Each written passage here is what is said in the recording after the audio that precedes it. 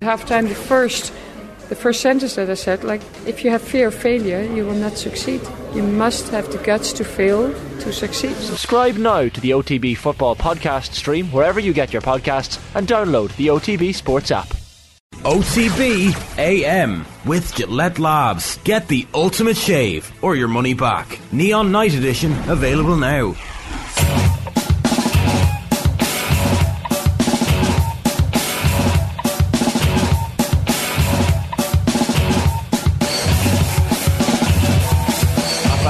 Half 7 on this Wednesday morning, I want to say. Welcome along to OTB AM, the Off the Ball breakfast show, live every single morning, as per usual, from 7:30. Adrian Barry with me this morning.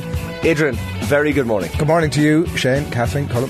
Colm, good morning. Hi Shane, how are you? Kathleen, good morning. Good morning. This is like the Brady Bunch, you know the start of the Brady Bunch where they're looking up and down at each other on the screen at the start of the... Yeah, so we just this is the Arctic Monkeys kind of that before my time. people wanted to hear on Friday night. This is the Arctic Monkeys that people wanted to hear. Oh, yeah. All I was getting on my Twitter was the much maligned Alex Turner now. So the Glastonbury performance didn't go... No, I think they played a lot of their new stuff, and he's kind of a bit of a crooner now, isn't he? I think it depends on who you follow as well. Like, I saw other people being like it was the best thing they ever saw, and like it was absolutely majestic, and it was a moment of pure magic on a weekend of Glastonbury. I heard the first encore song, and it wasn't much to get you going. Like you'd be exiting pretty quickly. Didn't play any of the classics. Wasn't it a thing that he was singing slightly off pace to how most of the classics are normally sung, so it was really hard for the crowd to sing along with them? He would be a contrarian like that. Yeah. Well, it was playing in the house anyway, in home in Cork, and Bill Bowie's like, "What's that?" It's never good if Bill Bowie's "What's that?" Not even like, "What's that racket?" Yeah, was that the it was back in the Ghetto Blaster days in the 90s. That wasn't a commentary on the quality of that particular gig, I would imagine, as opposed to that. It was like, what kind of song is this to play? He was saying. I'm not going to lie to you, and I'm going to piss off my mother by saying this, but I feel the same about Elton John. You think Rocket Man, etc. I'd be an Elton John fan. I really that's just curmudgeonly now, Shane. I don't appreciate Elton John. That's just really cranky. I think he's a brilliant artist, and I understand the draw of him. But I've seen videos of him. You know, the behind the scenes videos where he's a bit of a asshole to some of his. Did you see the film? No, I haven't seen the film. Very good now, that would change your opinion, I think. Possibly. Yeah. And sure, aren't they all on some level? Like well, there's egos going around there, I suppose. And in fairness to Elton John, he's a top artist. So we won't get into Elton John critiques. The top artist. Elton John is a top artist. Exactly what our YouTube commentators are coming for. Yeah. At that moment. Well, I wanted to talk potato meanies on the show this morning, but I'm presuming I'm not going to be allowed to. They've changed my life this morning. I feel like I have to try them after we had a big discussion in the office yesterday, and Phil was so like, oh, I don't know, the texture isn't good, and then I went up to the 5th floor to get an orange juice because sadly they no longer come down to our floor. Yeah. And I found Colm Buhig and Phil both with 3 packets of potatoes in each hand. 6 between the two of them because they were so good. Sorry, this isn't a paid endorsement. This is a public service announcement more so than anything else. So meanies in a potato texture. 3 is greedy the maximum. That's a lot. 3 is the maximum. Was this yesterday, Kathleen? No, it was this morning. Sorry, this morning. Yeah. 3 is the maximum you could Pre-show take snack. of anything free. Yeah, that's fair. Yeah, I only took 2 myself because I'm or 1, modest. of course, and then allow for other people. I gave a pack to Adam outside there. Fair. Very generous. You were I saw you do that actually. Yeah. It was like those people that film nice things, you know, and they do it nice. With it's like good everyone PR. look Good at PR. me. Look at me doing this nice Good thing. PR. It's going around though. Yeah, so. good PR. So the Republic of Ireland women's squad for the World Cup is going to be named, we expect, 11am, just before 11am this morning. Vera Pauw was certainly supposed to speak at 11. And there was a report in the Irish Examiner late yesterday evening from John Fallon with... what were we calling it, a leaked squad, or certainly the Emma squad? Duffy in the 42 is also reporting the same stuff, so it seems pretty legit. So, Kathleen, what are we thinking here? Judging by this squad, Aoife Mannion and Megan Campbell won't be among the 23 players at the World Cup. Leanne Kiernan also will not be involved. Jamie Finn on the standby list, it appears. And Saoirse Noonan also overlooked in favour, you would expect, for Abby Larkin, the home-based player, of course. How do we feel about this? When I initially saw it last night, I was a bit like, I felt like I'd been kicked. I was like, oh no, this is terrible. Just particularly Aoife Mannion and Megan Campbell both not being fit enough to travel or even beyond the +3 player list was quite a blow. I think over the last couple of weeks, Vera Pauw and like the FAI in general have kept a very tight hash on where both players were at in terms of their return to play. Like even when we asked the FAI what the situation was with Mannion before she had her first scan when the Premier League squad was announced and she wasn't in it. Their response afterwards was like, there's nothing scary there, she just needs time. And you're like, okay, well, just needs time is like she just needs a nap, she needs like a weekend, she needs, you know, a couple of months to recuperate. What's that mean? And then I think because she posted that video of her getting on an Aer Lingus flight yesterday, everyone was a bit like, oh, is this a good sign? Is this not? Clearly it wasn't, and maybe she didn't think it was either, or what was going to happen would happen if she was posting pictures. But and then Megan Campbell has been a strange one because she hasn't really been involved in the squad or with Liverpool all that much since like before the US games, but there's never really been all that much information on what's actually wrong with her and what injury she's returning from. She was at the game against Zambia on, what day was that, last Thursday, and she was walking around afterwards in her tracksuit and like signing things with the fans. Obviously she had given her place in the squad hotel to Izzy Atkinson, who wasn't actually in even the preliminary squad initially. She was kind of one of the standby players. So yeah, those are two big losses because those are like two of your starting 11 that are 100% apparently not going. But the others, I mean, Leanne Kiernan, we've had so many backs and forths about her, but I suppose it must have come down to the fact she just hasn't played enough football. She's probably played maybe just under a full game since September. I know, like Karen said on Coigig, that she was one of the few that was kind of breaking the line for Ireland against Zambia in that first half, but I also just thought she looked really rusty. Like her first touch was really poor at different chances, and obviously as an Ireland team we don't have a lot of opportunities to score, so when you do get them you really need to pounce on them. So I'm not massively surprised about that. Not really that surprised about Jamie Finn either. I had her on my standby list for the team I did yesterday. Finn started against Scotland, wasn't she? She's a bit of a favourite of... she can play in a number of positions, I guess, which is the argument for her. Well, but she has kind of fallen out of favour in recent times. Like she... Was it the Finland game she got a ban for? Did she start against Scotland? I thought she...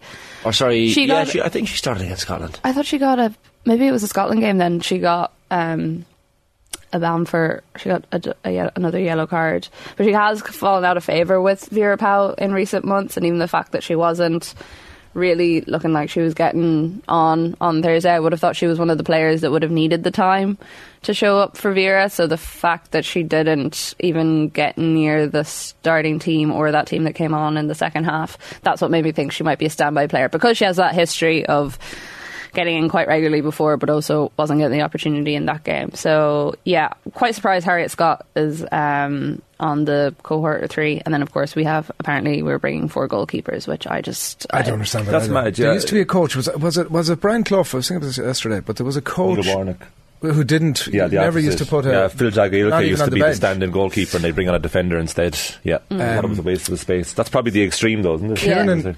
Kiernan, I feel most sympathy for in the whole mix, I must say. Like the others, obviously, as we've touched on, there are bits of injuries, niggling injuries and stuff, and so you can kind of, it's like not the most unexpected thing in the world. Whereas Kiernan, like obviously her goal scoring record for Ireland would need to be better, I think, to make it a no-brainer. But she's gone from what you would think would be starting 11. Is she in the 11? Is she on the bench? To not been in the squad. And I think that she's obviously had to battle injuries over the last few years. That's definitely hampered her. I do remember her time under Colin Bell with Ireland and how frustrating that was for her, because she was like coming into the international season as a very young player at that stage, and she was been left to forage alone, and that must have been hard for her. And you know, it just feels like she can't catch a break, and she's the one that I think that will probably feel most hard done by probably this morning. Yeah, like, this is what I said before, and I got a bit of grief about it from certain people, but like Vera Pauw has never been a fan of Leanne Kiernan. Even when she was playing in the championship and she was like top scorer in the championship, whipping in goals every other week for Liverpool and doing so in impressive form. I know you can say like, well, championship's different standard to WSL. Of course it is, but when she did have her brief opportunity to play in the WSL, she looked as good. But Vera Pauw, because of the way she's always set up this team, has just never really seemed to favour Leanne Kiernan. Why do you think that is the case?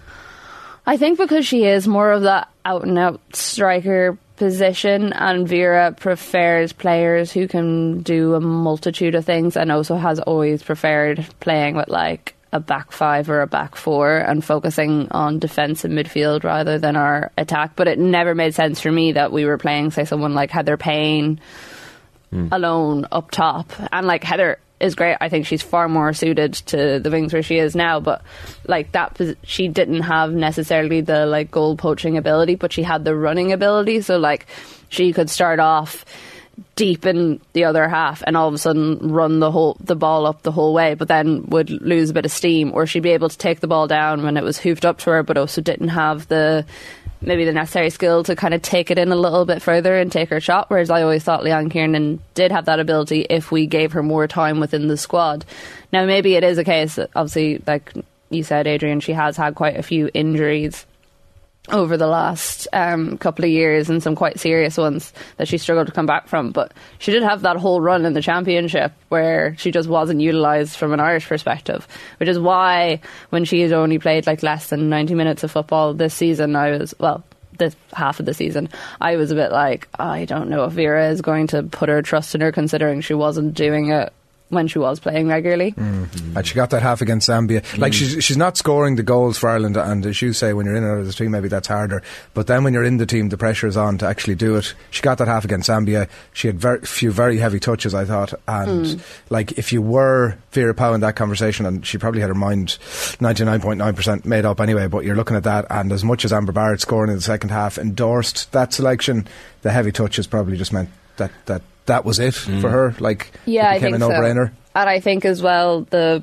whole thing that Vera said afterwards was that like the team were scared to fail in that first half, and that's what let them down. Now, I did think, in fairness to Kiernan, she did break the line a couple of times and did try stuff, but the only thing is she was offside, and I was like, it's so hard to know, like maybe because Vera's seen her in training, she's going to know this better, but like, is that hasn't had a lot of match time, and with like a bit of training, some competitive time, can she get that back? Maybe Vera thinks it's too much of a risk to try and get that back in the next 3 weeks until the actual tournament kicks off. So yeah. Does it mean that Amber Barrett is guaranteed to start? I don't know if it means she's absolutely guaranteed to start, but it definitely gives her a better chance of starting. Do you think there was any danger that Barrett wasn't going to travel if she didn't have the half against Zambia? I think so, yeah. I mean, I've said this all along, and like even Barrett herself said it when we talked to her after the Zambia game. She was like, this is the first time in months I've actually relaxed, because I felt like for so long, like she was in the exact same position as, say, Leanne Kiernan was, in the sense that she hadn't played, I don't think she'd played more than like 60 minutes of football since like January or something, in terms of like with her club team and stuff, between injuries, and then also with it just sounded like she was just not in a good position there with the club, even though she was very respectful of them and like the history that they have.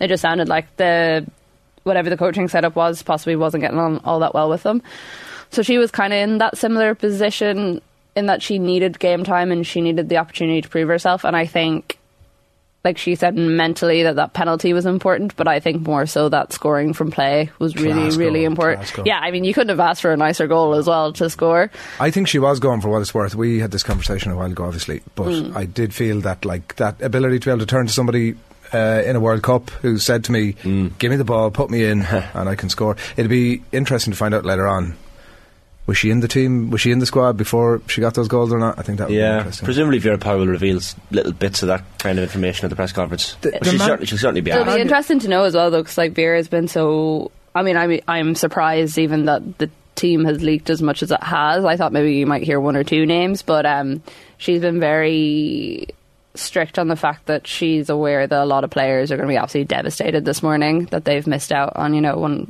one of the great opportunities to be part of the first ever squad to go to a World Cup on the women's side. So I think, I don't know how much she's going to go into, well, she'll obviously be asked, but I don't know how much she's going to go into, like, oh yeah, this person was like 95% there and like the 5%. Well, you'd try and give some of those players a bit of cold comfort, wouldn't you? Like, you were close. Is that comfort though?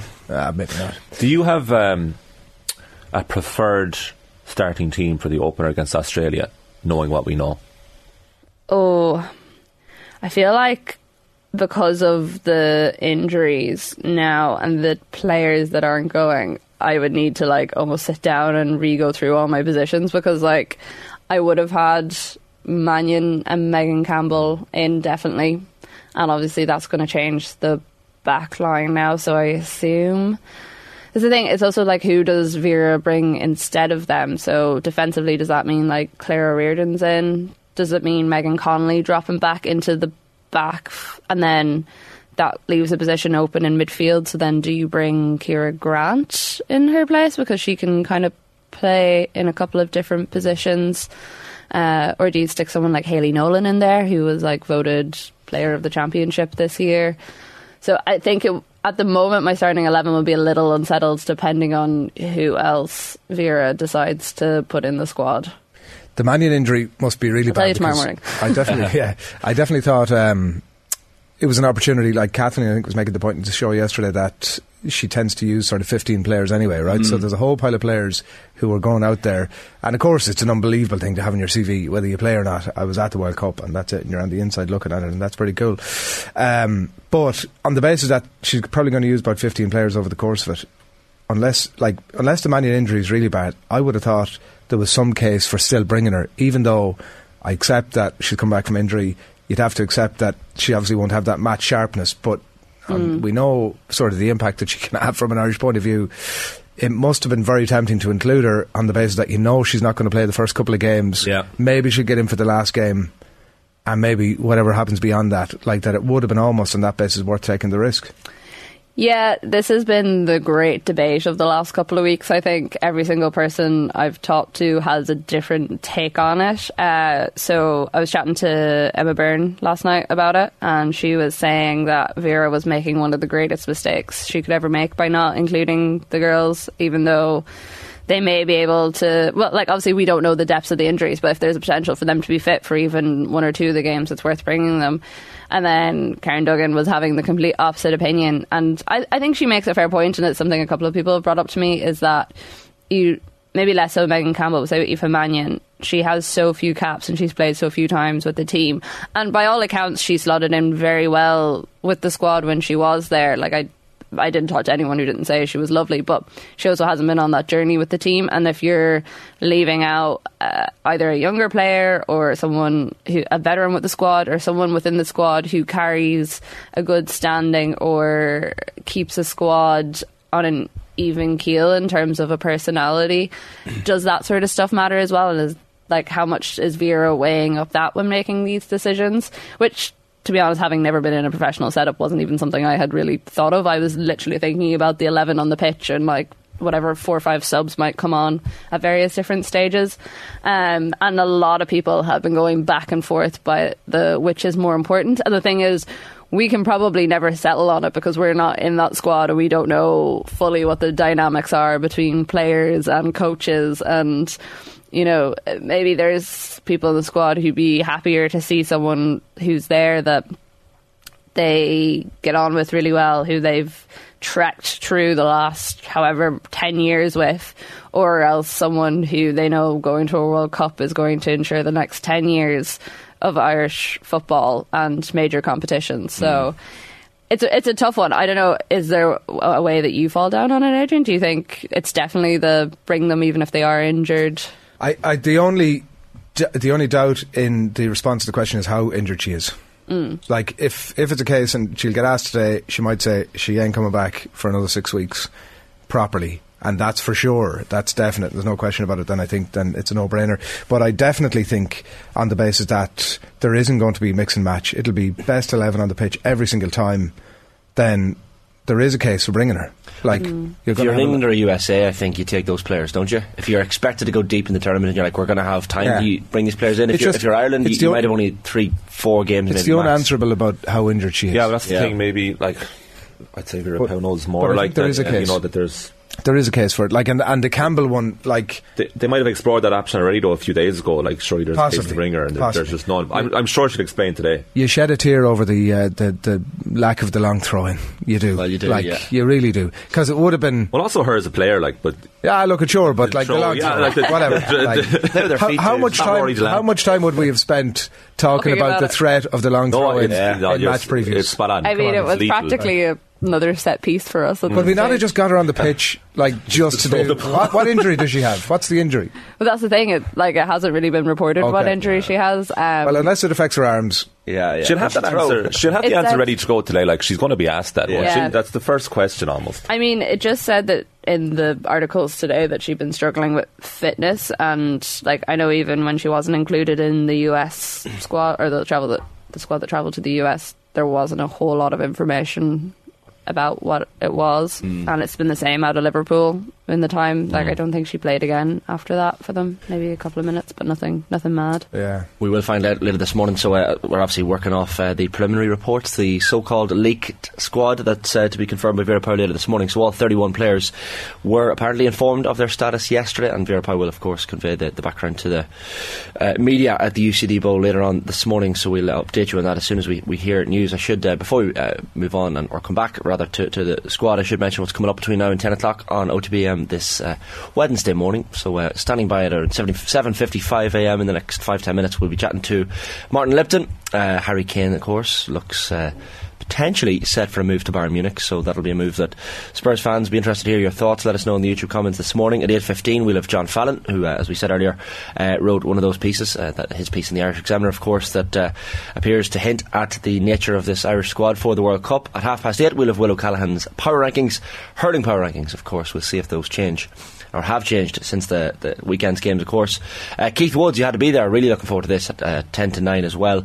We have a bit of time to go through it with Keith, and he's picked out 5 of the moments from his career that he most remembers, performances that stand out for him. And then Matt Slater, highlights from him at 9:30. Like, when you think of the I guess the news that was conveyed to players over the last 24 hours or so, you think of the likes of Saoirse Noonan down in Cork, who's been disappointed potentially. Denise O'Sullivan, on the other hand, we saw some video yesterday. I think we have some footage of this down in Cork, the going away party, I want to say. This is outside her mother's house or her home house in Cork. Yeah, not Kahini, yeah. Not the city. Yeah, I think it was locals that organised it. It's going to be a lot bigger than she expected it to be. And was it the Knocknaheeny band that turned up as well? Apparently Denise was like absolutely beetroot at this stage. It's funny, for all she's like a showwoman on the pitch, she's not necessarily a big showy sort of person. You could just see in some of the photos there were of her last night doing the rounds on Twitter and other parts of social media how absolutely delighted she was. She was just like laughing her head off the whole time. So that is the other side of this, to people missing out, that there are also players like herself and Katie and whoever else makes this squad who very much deserve this. It's a difficult thing because the ones who miss out deserve it, the ones who get there deserve it as well.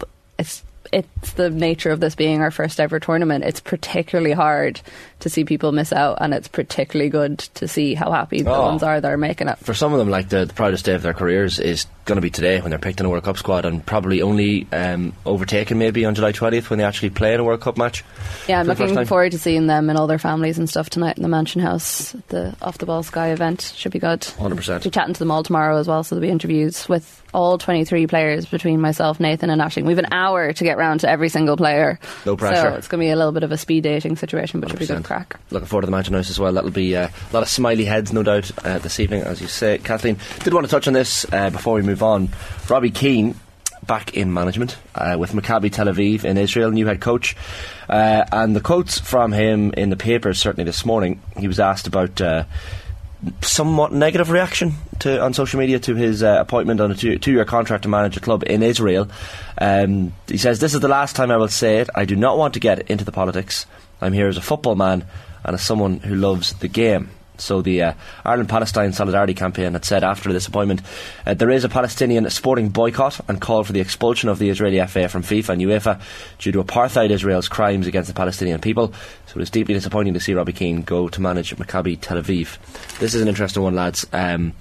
So he was asked to address a number of different topics, but of course, this link and controversy about him managing a club in Israel is clearly not something he wants to get into.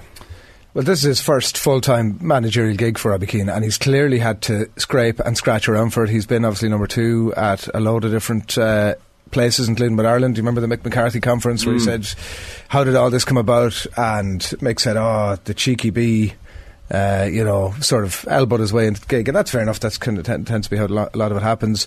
You imagine he must have been in the mix he must have interviewed for an awful lot of gigs. Yeah. I mean, I'm sure if he's going there, it's not his lifelong boyhood ambition to get to Israel, right? So I'm assuming that Maccabi Tel Aviv is some way down the list of clubs that Robbie Keane wants. I'm sure that he must have been looking at League 1, League 2 teams, if that's the case, and just failing to be able to get a break for it. But I certainly looked at those quotes. He before he said that he was here as a football man and someone who loves the game, he said, this is the last time I'll say it. Like, there was definitely the vibe of, it's my ball and I'm taking it and I'm going home about the comments, and a blindness almost to what was going on around him. What I couldn't understand is why he didn't just sit down and look at, I don't know, I'm assuming the club, who've been through 7 managers in the last 3 years, are briefing the managers that come in to talk about this stuff, and probably briefing them all in the same sort of way, as in say nothing. But how couldn't you sit down and say, look, there clearly are issues in this country. Clearly much of it is not good. Innocent people are dying.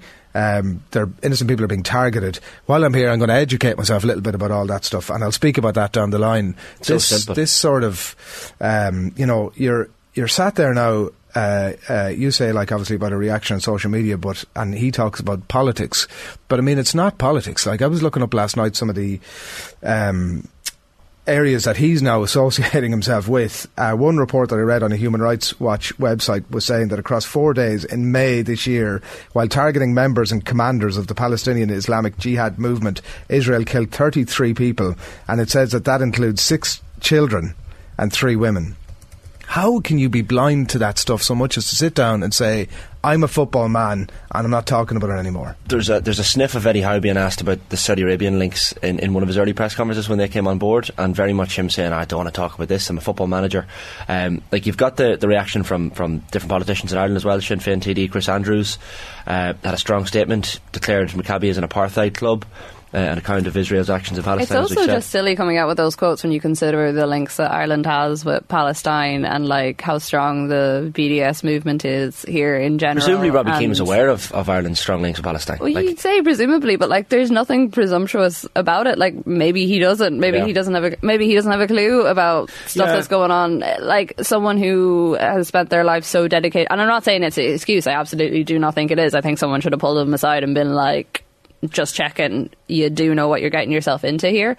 But like in some ways I find his stuff almost worse than Eddie Howe, because it's one thing having the money come in and you're still sitting pretty in Newcastle, and it's another thing going to the country, driving through certain parts of the country or going to different towns where like it's occupied territory, or like you're properly engrossing yourself in the culture and in everything that's happening around you, and then to just sit back and just be like, I know, it's just about the football, lads. All about the football. Even if he wants to stay a football man, like he said, it's very difficult to constitute what success is going to be like at that club. Like they've been through a raft of managers the last couple of years.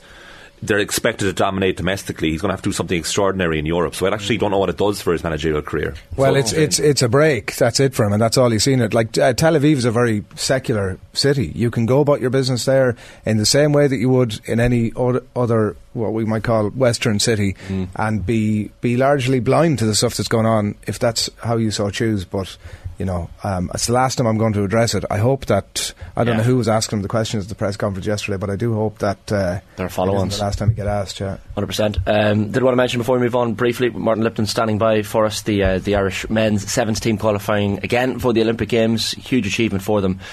So that Ireland progressed to the knockout stages first as Pool A winners. They had beaten Poland, Italy and Germany, and then overcame Belgium in the quarterfinals, Portugal in the last 4, and yesterday, brilliant 26 points to 12 win over Great Britain to crown that European Games glory and the ticket to the Paris Games, of course, next year. The women's team qualifying for the first time quite recently as well, so huge achievement. I mean, massive. Bit of breaking news there that Dan McDonnell reporting in the Irish Independent that Stephen Kenny will get the chance to bring Ireland into the France and Holland games. I mean, this is as expected, but his performance, Dan writes in the Irish Independent, was discussed in the regular monthly meeting of the FAI board last night. With the standard review, the June window, just one of the number of topics on the agenda, and he will stay there. Interesting developments, perhaps unsurprising as you say, but definitely, I guess, a bit of relaxation for Stephen Kenny now that he can move on and push on with those two games at 7:59am on this Wednesday morning's OTB with Gillette Labs. Get the ultimate shave or your money back. Neon Night Edition available now. Time to say a very good morning to the football writer Martin Lipton. Morning, Martin. Hello, Martin, can you hear us? Oh, sorry, I was struggling there. Yes, I am here. Sorry, apologies. I'm a slightly dodgy link in Krakow where I am at the moment. You're okay. We got you. Harry Kane to Bayern. Is this looking ever closer now? That he appears to want to leave, and certainly his desire for trophies might lead him there. It's so difficult to work this one out because clearly Bayern Munich are interested, and I think there's evidently been an approach to Kane. But the sticking point remains Daniel Levy. Is he going to sell at all? And if he is, what's the price? And I suspect the price will be significantly more than Bayern Munich are willing to pay. So that might preclude a deal taking place in any case. It's a difficult dilemma because obviously there's a significant risk that Kane runs his contract down and walks away for nothing. But the issue, I guess, is what is the best chance of Tottenham being in the Champions League next season? And the answer to that is quite clearly with Harry Kane still at the club this season. So there's the balance that has to be made, and there will still be the belief that if Postecoglou can prove over the next few months that he's turning things around, that will be enough to persuade Kane to sign a new contract in any event. So £60 million plus add-ons seems to be the opening bid, which was deemed too low by Spurs. They want around £100 million, as you said, to stand any chance of this going through. But as you say, Martin, he's out of contract next summer. So do Spurs and Daniel Levy have a leg to stand on here? Will they have to just get rid of him for maybe less than the transfer fee that they desire? No. I mean, I think economically you would say that's the move to make, but truly they don't have to. And it will be a risk of him walking away for nothing at the end of the season if he stays on through this coming campaign. But it does appear that is the risk they're willing to take at this juncture. Now, this could all be good hardball negotiating tactics to try and get that bid towards the 100 million which they're talking about. I mean, I think it would be difficult to turn that sort of money down. But if you open at 60, you're unlikely to go to 100, aren't you? I mean, it's too big a jump, really, you would think. And are Bayern really that desperate to get him? Or are they more keen to try to look as though they're appeasing Tuchel? That's another issue. Because let's be fair, despite winning the league last season, Tuchel didn't make a very positive impact. And indeed, they wouldn't have won the league if Dortmund hadn't blown up on the final weekend. There are reports that Bayern have their other backup options, including Victor Osimhen from Napoli. You have Randal Kolo Muani from Eintracht Frankfurt, Dusan Vlahovic from Juventus, in case this Kane deal doesn't go through. Will Daniel Levy, I guess, be more willing to accept a lower transfer fee because it's not a Premier League side, not a rival, Martin, you reckon? I think that's the most likely scenario. If he is to go, it will be to a team outside of the Premier League, because the last thing Levy wants is for him to be scoring goals against Tottenham next season, because that would just be another dagger in the back every time he did. And as we know, I think it's fair to say that Levy's not always the most popular chairman in the Premier League with the fans. It's interesting actually, they are spending money or looking to spend money. Now, some might look at that and think, they're spending the money before they get it in, and they know they're going to sell Kane.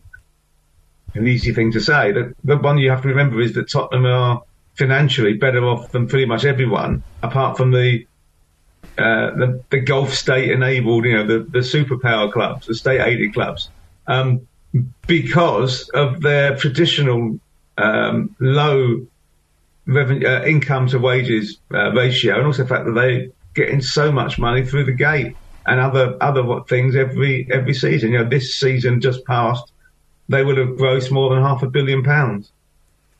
There was a suggestion by Jamie O'Hara on TalkSport yesterday that it'd be a step down for him going to Bayern Munich, and it was all the context of it was the balance of that question as to whether he wanted to stay on and become the Premier League's all-time goal scorer or go and try and win trophies at Bayern. And I see Alan Shearer in The Athletic this morning saying that he, in his own experience, would have to go out and try to win something. Where do you think, when all those little things are on the scales for Harry Kane over the coming days and weeks, what sort of a competitor is he, Martin? Is he, I want to stay here and have legacy in England, or I want to go and win stuff in Germany? I think he'd like to get some silverware on the board, there's no doubt about that. But at the same time, he also is desperate to beat Shearer's record. There's no question of that. I mean, you could argue as well, look, Shearer scored from this point, the age Kane is now, to the end of his career. Shearer scored 84 goals in 6 seasons. For a team that is significantly worse than the team Kane would play for, whoever that team would be. That was not a great Newcastle team. So even if Kane were to go abroad for 2 years, and I'm not saying it will happen by the way, but if he were to go to Munich for 2 seasons, win 2 titles because he would, potentially have a deep run in the Champions League because he would, he could then come back and he'd still have 4 years to score 48 goals at 12 goals a season. Now, you'd back him to do that because the talent's clearly there, and unless he was to have a significant serious injury, he could in 4 seasons, even at 36 at the end of it, comfortably, I think, break that record. Also, if he goes abroad, like he's out of the Goldfish Bowl, and the Premier League thing becomes less important for him probably in a couple of years. No, it's the most important thing. He wants to break that record because that's because I think, and it's a legitimate argument, the era of players staying at a club and staying at a league for their entire career has ended. Players will move more. You know, how long will Haaland stay in England for? 3 years tops, you would think. So if you set a new mark of getting it towards 300 Premier League goals, Kane will think that will last forever. That will be the enduring legacy. It will never be broken.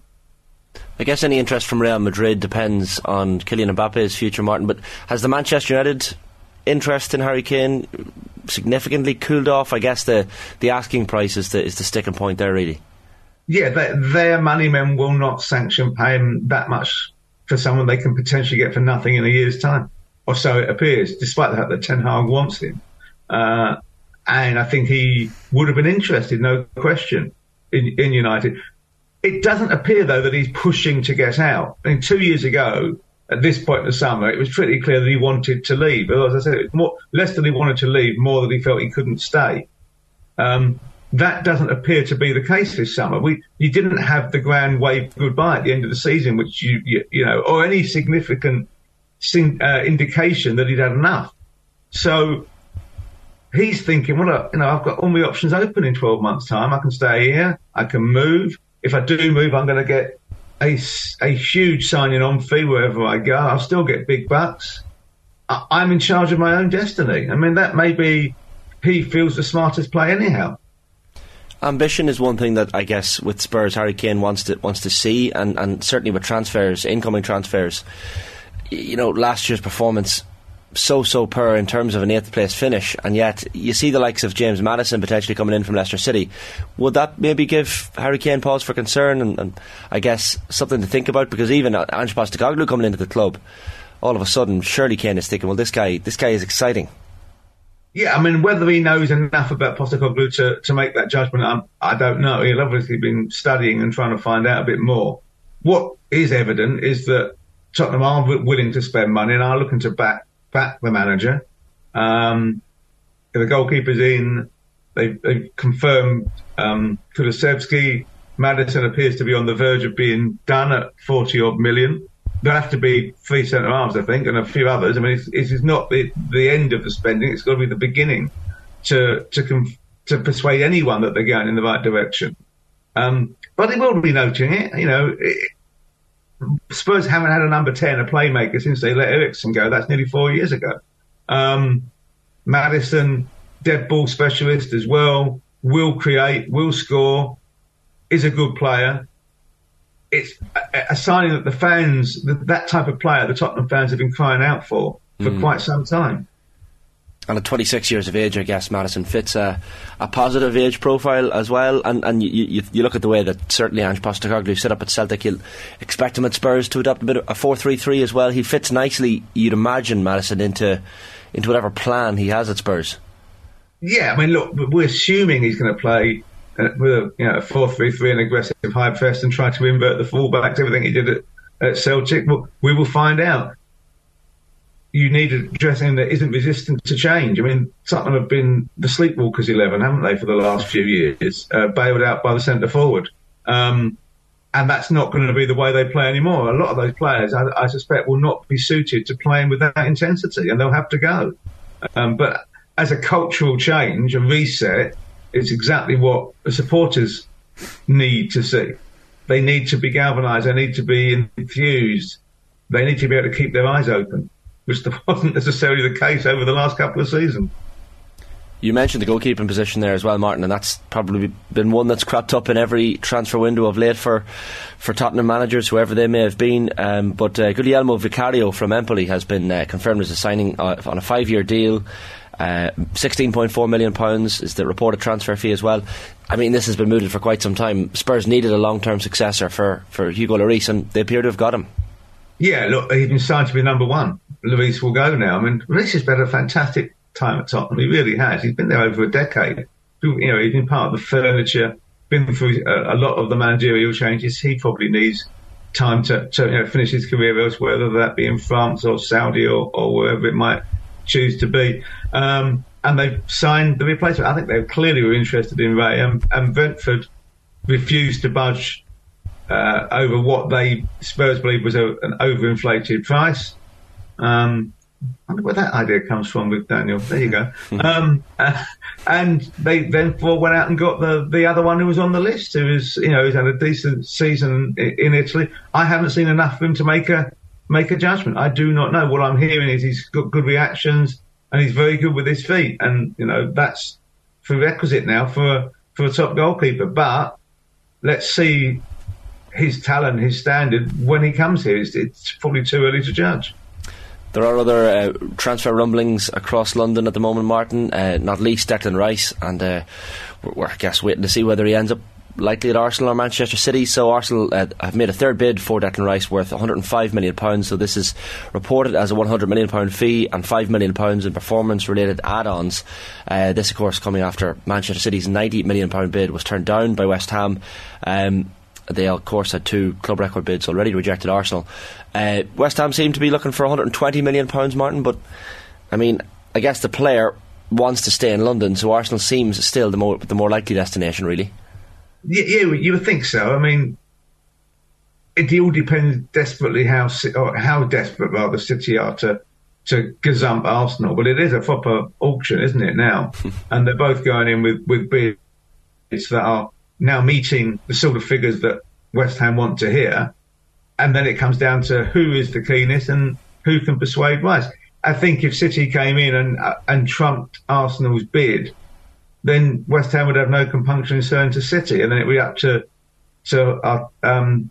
Guardiola to persuade Rice that he wants him in his team. But I think he would definitely have him in his team, and he would be a key player in the dominant side. You go to Arsenal and you become the central cog in the side that's trying to break through and to become the dominant side. It's actually not a bad position to be in. Wherever he goes well, doesn't he? He gets to a huge club that's going in the right direction. So I think if you're Declan Rice, you're as happy as you can be. And you've played this whole exit extremely well. You've not kicked up a fuss. You've let it be known what your position was. You've gone out having lifted a trophy with West Ham. He could hardly have been more faultless in his movements over the last few months. Market value is a funny thing, but if Harry Kane is worth 60, maybe 65 million, is Declan Rice worth double that? Well, I think Harry Kane's worth more than 60 million, and that's why he's not going to go for 60 million. And Rice is younger, and he's in a position where people are looking for that and need that as the cog in the middle of of the wheel. And evidently, if two clubs are paired to go to over 100 million, then he is worth that. I think a lot of people will in the Premier League, and certainly at West Ham, will look at the money that Chelsea paid for Enzo Fernandez and say, well, there you are. That's the sort of price you have to pay for your central midfielder. Now, I personally think that if you're talking about overpriced, Fernandez is the prime example of that. I think that Chelsea paid the top Bowley premium of about 150% of more than he's worth, because I think he's a £40 million player. But obviously Chelsea know better than I. Yeah, we'll keep an eye on the Declan Rice situation and of course the Harry Kane situation over the coming hours and days. Martin, great stuff as always. Thanks for hopping on. Cheers, bye-bye. Brilliant stuff. Football writer Martin Lipton joining us there on OTBM with Gillette Labs. Get the ultimate shave or your money back in the all-night edition. Available now. It is 8:14am on this Wednesday morning's programme. During the break we're going to hear a clip from the latest episode of the Football Pod, where James and Tommy assess the counties that were eliminated from the Championship over the weekend. The Football Pod is a partnership with AIB, proud sponsors of the Football, Hurling and Camogie All-Ireland Club Championships. Check out the hashtag #TheToughest for more. After the break we're diving deep again into the reported Republic of Ireland women's national team squad for the World Cup with John Fallon. Back in a sec. 17 minutes past 8 on this Wednesday morning's OTBM with myself and Adrian. Delighted to welcome to the show this morning the Irish Examiner's John Fallon. Morning, John. Morning, gents. How are you doing? Keeping well. You were a busy man yesterday evening. Got this scoop of the reported leaked Irish squad for the World Cup. Confident of your sources?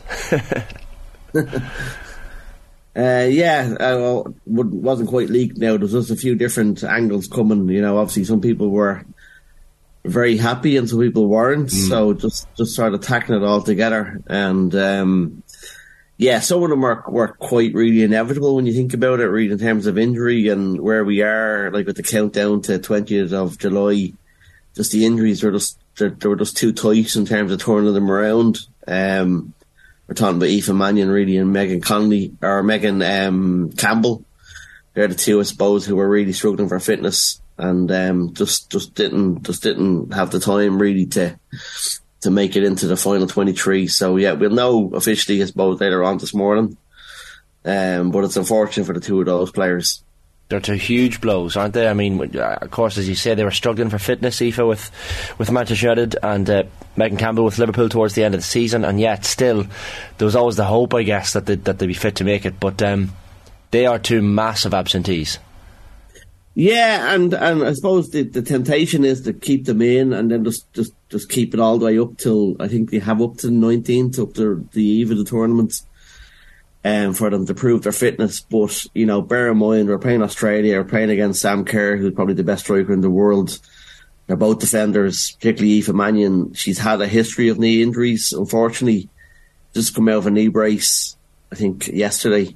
And, you know, the idea of her trying to regain her fitness in the next 3 weeks and keep up with Sam Kerr, just really, when you think about it in just in practical sense, this was never really going to happen. So I think it's best just to call it now, and that's what they've done. And we, thankfully, is one area we have an abundance of options. And it's unfortunate because Aoife started to declare quite late in terms of, you know, the cycle here. She came in February, did really well in Marbella and looked at a big addition. But once we saw her in that brace, I think it was the second last WSL game of the year.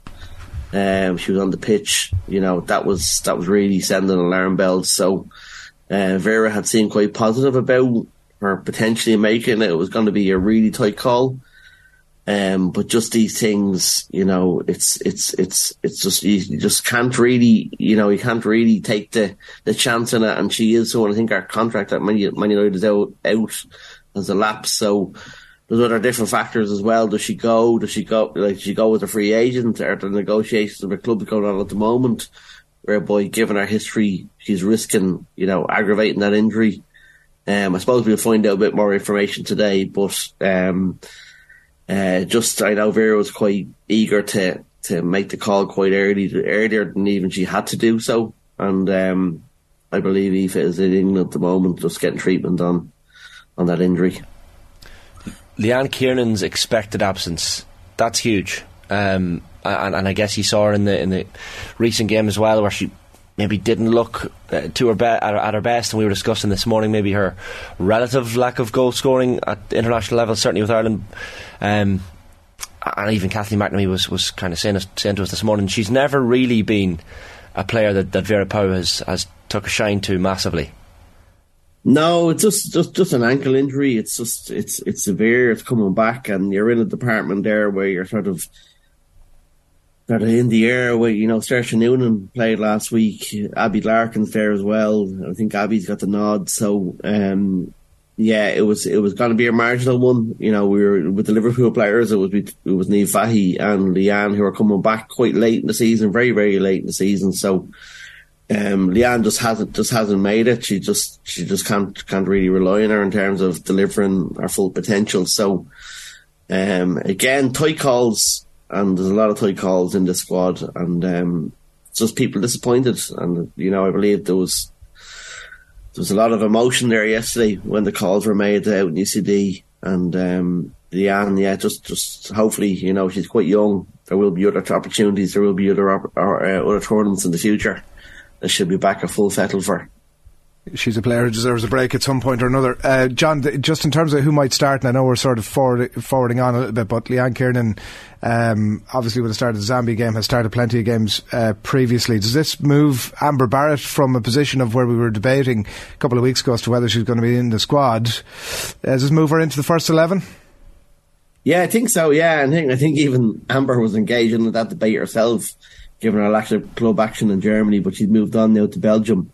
So she's really put herself in the frame, given the Zambia contribution last week. Like, she already had credit at the bank, with Hampden Park, but I think she's in a great position now, for Australia.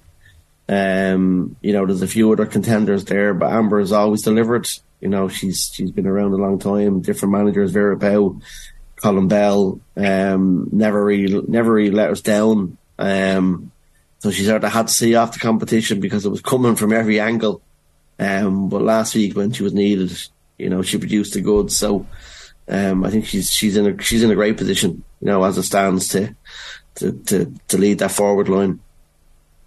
Some of the other absentees, Jamie Finn being one of them, John, that seems to be another relative shock given her inclusion, certainly for many of the games in the qualification.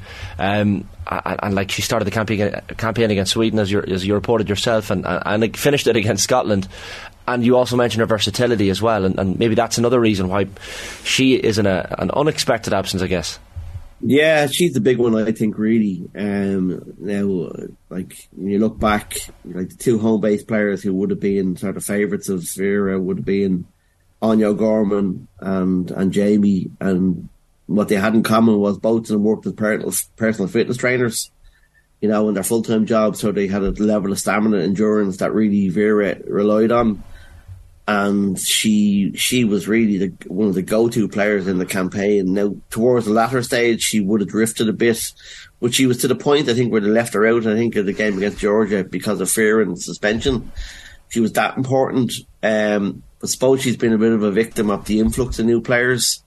She sort of was on the margins, but I did not expect her really to be cut from 23 because she's got a great engine. She can play as a holding midfielder. She can play right wing back. But, they've just gone for different players in that position, which has been quite a surprise. And I understand she was quite distraught yesterday when it was informed. Yeah, when we look at Jamie Finn, Harriet Scott, and we believe there'll be a keeper added to that 3, that's possibly going to make up the extra 3, and we could debate the merits or demerits of having 4 keepers in that extended squad. But regardless, there's a few sort of 50-50 calls in terms of some of the names that we expect now to be included. Ciara Grant possibly might be one of those that'll benefit from the Mannion exclusion. Ruisha Littlejohn was somebody who, despite being so dependable over the last couple of years, was maybe in that debate as well. Who do you place in the waking up this morning in the I can't believe I'm in category? Yeah, I think both of those, Ciara and Ruisha, I think are okay. Same with Lily Agg. So they were players, Ruisha and Lily Agg, who would have had injuries towards the end of the latter stage of the season, but they're in. And the way Vera plays is basically with a back 5 and sort of two screeners in front of them, and they would be major contenders to sit in that role. Ciara Grant likewise. She can play there, and she's been a loyal servant. She's always turned up. She hasn't been quite, prominent in terms of playing minutes, but has always been there, and she's an option. So I'd say there's a few of them, who are breathing a sigh of relief that they probably thought they were borderline, but have got in. Suppose on the, we're talking a lot about the ones who have been left out, but I believe one of the winners in this is Izzy Atkinson, who came in last week in place of Megan Campbell. You heard that story about Megan Campbell relinquishing her room in UCD for Izzy to come in, who wouldn't have been in the initial squad, but she's in, taking her chance. And I know Vera sort of judges on what she sees before her eyes, and has given Izzy the nod. So, fair play to her. That's really a seismic sort of elevation from the margins. Another one of the winners, and you've mentioned her already, is Abby Larkin, 18 years of age. What an achievement this is. Everyone in Ringsend and Shelburne will be buzzing for her. And I remember reading an interview with her parents, Ethel and Robert, recently, where they spoke about having to sign her out of school, when she made her full international debut at 16.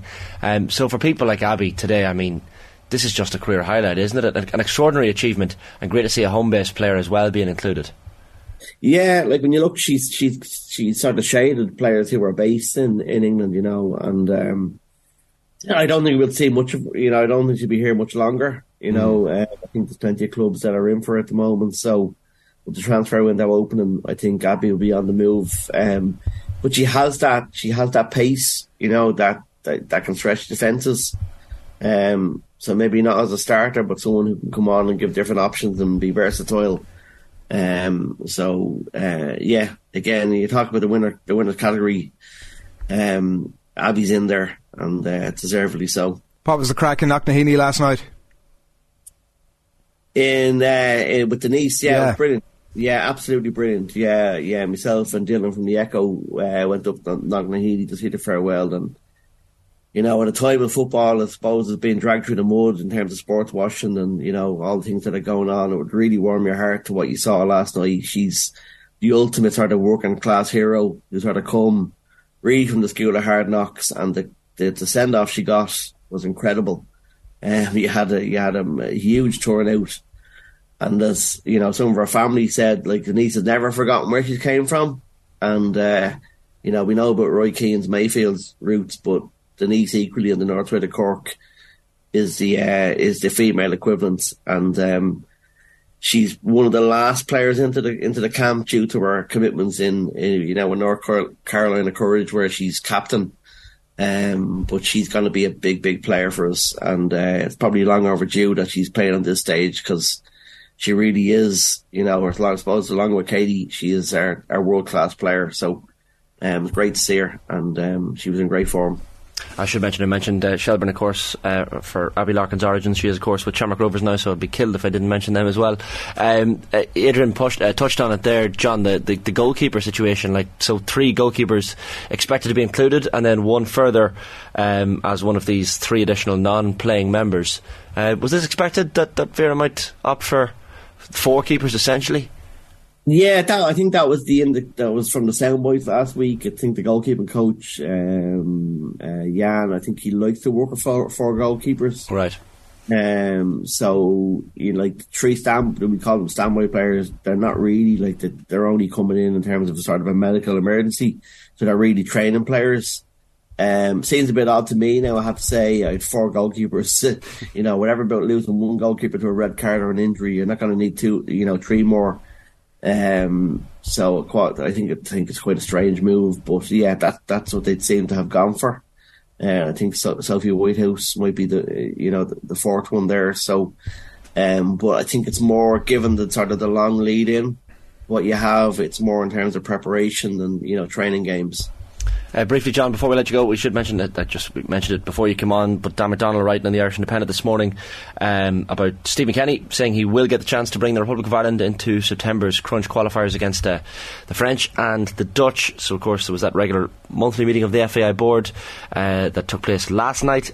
And of course his future was one of the topics on the agenda, but this perhaps no surprise that Stephen Kenny will get the chance, but I guess it puts his mind at ease. Yeah, I was on different topics last night, but I heard that the board meeting dragged on quite long. but not a surprise. I think had Gibraltar maybe gone a bit sour, we could be looking at a different conversation this week. Yeah, that seems to be the case. It's going to roll on to September, maybe with some contingency in place, should the worst happen there. So really not a surprise. Yeah, absolutely. John, great stuff as always. Thanks for hopping on. Thank you. Brilliant stuff. John Fallon there of the Irish Examiner at 8:32 approaching here on Wednesday morning's OTB AM. We did, of course, have Tommy Rooney's controversial football power rankings yesterday. He had Monaghan at 9th, Adrian, in an 8-horse race. Only Monaghan could... You know my feelings on this. What's the feelings? I agree with him. Like, how can you be 9th and there's only 8 teams left? Who was the one that's not in the 8 that was ahead of them? Galway, I suppose.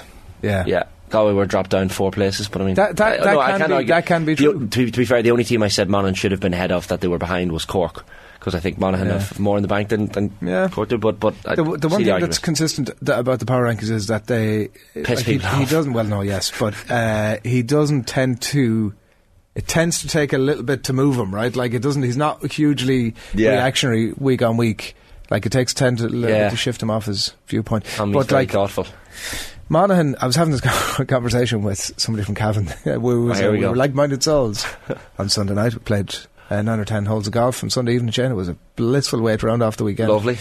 But he was less of the strong opinion than I am. I just think Monaghan, you know that I feel this way, they just constantly... I'm not saying this in a positive sense necessarily, because it's just always the case. But like, they cling on by their fingers, by the skin of their teeth. Yeah. And I know you're looking at that like a positive. There's a skill to that. I know that's what you're saying. And I kind of feel like, you know, there's no... as a Monaghan supporter, I think he was making the point, as a Monaghan supporter, you're getting unbelievable value bang to your get tortured as well. Incredible. Yeah. Like, and I can understand why the point that I'm making would be really annoying to you. I would get that, totally. Yeah. But I just feel that they're hanging on and hanging on and hanging on and hanging on. And, like, at some point or another, the hanging on has to stop. Does it, though? But you get experience at the hanging on. You build up the scar tissue from hanging on. You are right in the conversation, because they've done it for 10 years, is it, in Division 1? Yeah. And like the results have gone the way if Westmeath clung on in Division 1 for 10 years, you'd be pretty happy. Correct.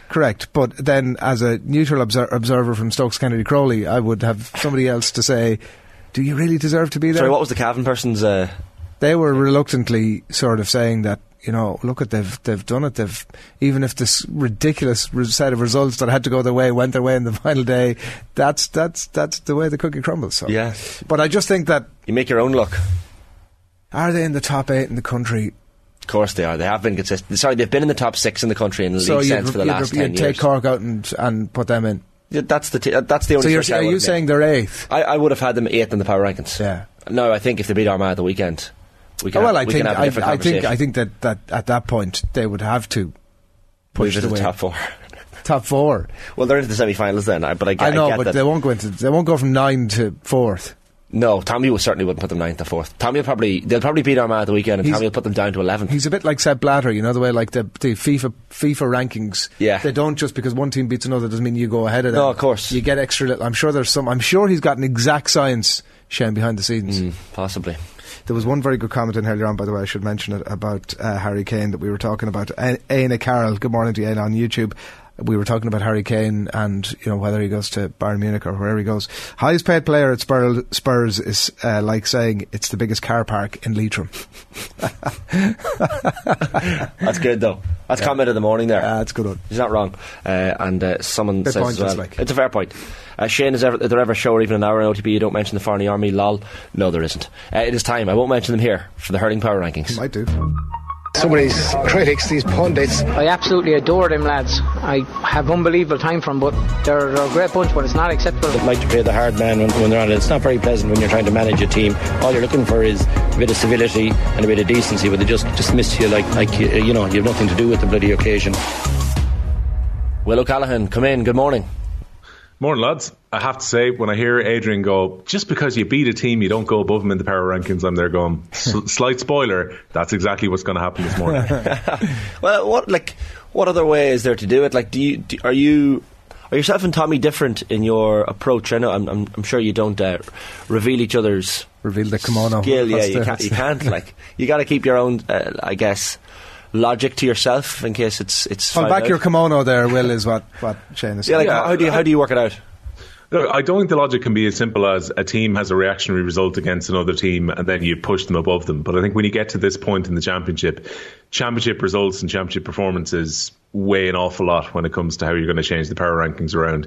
You'll see in a minute that there's very few changes. In fact, just one on the hurling power rankings since we spoke last Friday week. But then we've only had 2 games since, so therefore we haven't had a huge amount of games to actually determine changes on the ladder. And I think it actually speaks to the consistency of the power rankings up until now, is that we're looking at a case where we pretty much had the top 4 or 5 teams in the country in a reasonable position. You can argue maybe a place here or there where the top 6 were within 1 point of each other when they met in championships so far this season, and now we have a very clear top 4, which is exactly the same top 4 as this time last year, because for the first time in nearly a decade we've got a repeat of last year's All-Ireland semi-finals. I'd forgotten about that. Yeah, that's like what does that say about the championship at the moment as well? Like, it felt wide open heading into this year, and certainly the Munster Championship was very, very open, but the fact that we're left with plus ça change, I mean, would you have called that at the start of the year? I think you would have thought the 4 teams who were in the semi-finals would definitely have been in contention to get here. Like, everyone would expect Limerick to be, at the time, overwhelming favourites, maybe less overwhelmingly so now at this point. And again, they have to navigate a major change to their team, albeit they were able to signpost it a couple of weeks out before the semi-finals with their captain Declan Hannon not being available for the semi-final next week. And, you know, Galway showed a huge show of grit at the weekend on the back of conceding that late goal in the Leinster final, where it looked like their path to an All-Ireland final was going to become incredibly difficult to have to get through Tipperary and Limerick. And now Galway are coming in with a little bit of momentum into that game against Limerick, a team who they've given plenty of problems to before, a team they match up well against physically, and a Limerick team who could well be without, will definitely be without Declan Hannon, could be without Cian Lynch, and without Gearóid Hegarty being in form. So Limerick have found the answers when people have asked over the last 4 or 5 years, but this Galway team off the back of the weekend looked like they could cause them a few problems in the semi-finals. Give or take, like a Tipperary result against Galway, like, you could that's the problem with the hurling championship. It's the problem with hurling, that it's actually quite easy to predict the final 4. Yeah. Well, I don't know. If you were to go back a while back, you would have thought the Tipperary were going to be in a Munster final, a dead rubber against Waterford in their last group game. I think you would have thought they're now getting ready to play against Clare. That result has proved to be quite costly for Tipperary in the end. So you can say from this 5 will come 4. Yeah, I think so. And I think Cork probably aren't too far off in 6th place as well. But I think after that, it was fairly clear that the other teams weren't going to be in contention. We probably saw that in the Dublin game against Clare, where Dublin had enough for Carlow the week before in the preliminary quarter-final. But then when they come up against a Clare team who hurled a little bit erratically on Saturday afternoon, they'll be maybe a little bit disappointed about some aspects of their performance, particularly, again, the wides, which have been racking up for Clare this season. But when David Fitzgerald ran through the middle of that Dublin team, they caused untold problems for Dublin. Banged in 3 goals and 2 points just before half time. Were 9 points up at the break, and you just felt like there was only one winner from there, and Clare were incredibly comfortable in the second half. Tony Kelly getting 3-4 from play, Mark Rogers stepping over onto the frees with Aidan McCarthy not been there. From an attacking point of view, I think Clare will be really happy. The problem that Clare will probably have on the weekend just gone by were the issues down the centre of their defence, and John Conlon still has to go through the return to play protocols over the next couple of weeks to see if he's available to play at number 6. He was a huge loss when Clare suffered that 14-point defeat to Kilkenny in the semi-finals last year, and their captain Conor Cleary at this point has to be a major doubt. Popped his shoulder a few weeks back. Apparently it was up until the Thursday of the Munster final before they made a decision that he would be unable to play. It would be huge if they could get him back, but it has looked like there's been a gap down the middle of that Clare team, which Kilkenny would be absolutely licking their lips about exploiting potentially in a semi-final again. Albeit the injury news, it seems this morning in the newspaper, is very much mixed for Kilkenny. Mikey Carey won't be available for the semi-final. Looks like Mossy Keown, who would have been a natural to put in around the square, could well miss as well. But Adrian Mullen who I believe had a small operation on his thumb after the Wexford game, is now in contention to come back in for that semi-final against Clare. And if they have Adrian Mullen back and firing ahead of that, it's a huge boost for the Leinster champions, who I'm sure with their injury profile that they've had will have enjoyed having a 3-week break before playing in the semi-finals. Just to remind the fans of the power rankings, 18 down to 7. We've Kildare 18, Meath 17, down at 16 it's Kerry at 15, Laois 14, your own Offaly at 13, Will, Carlow 12, Westmeath at 11, and then entering the top 10 we have Antrim at 10, Wexford 9, Waterford at 8, Dublin at 7. Do you want to talk us through 6-1 as a matter of protocol? I was going to say late stages, Shane, when it comes to the teams who were there from 7 back. So they haven't played since we spoke last. The only 2 teams that were involved were Carlow and Offaly, the Joe McDonagh Cup finalists, and both of them, as expected, lost their preliminary quarter-finals. Carlow were that bit closer to Dublin, while Tipperary ran riot against Offaly, but I don't think it's a reason to drop either of them, the fact they lost a preliminary quarter-final. Protocol-wise, top 6, do you want to talk us through it? Yeah, well, again, look, some of these teams are out of championship before we get to the top 6. I still think that Cork are the next closest outside the teams who played in the quarterfinals. Were perhaps unlucky to be knocked out in Munster, but didn't qualify. Then the switch you've got is Tipperary and Galway. So Galway go into the top 4, somewhat on the back of that win at the weekend against Tipperary. Also the fact that they're into the All-Ireland semi-finals.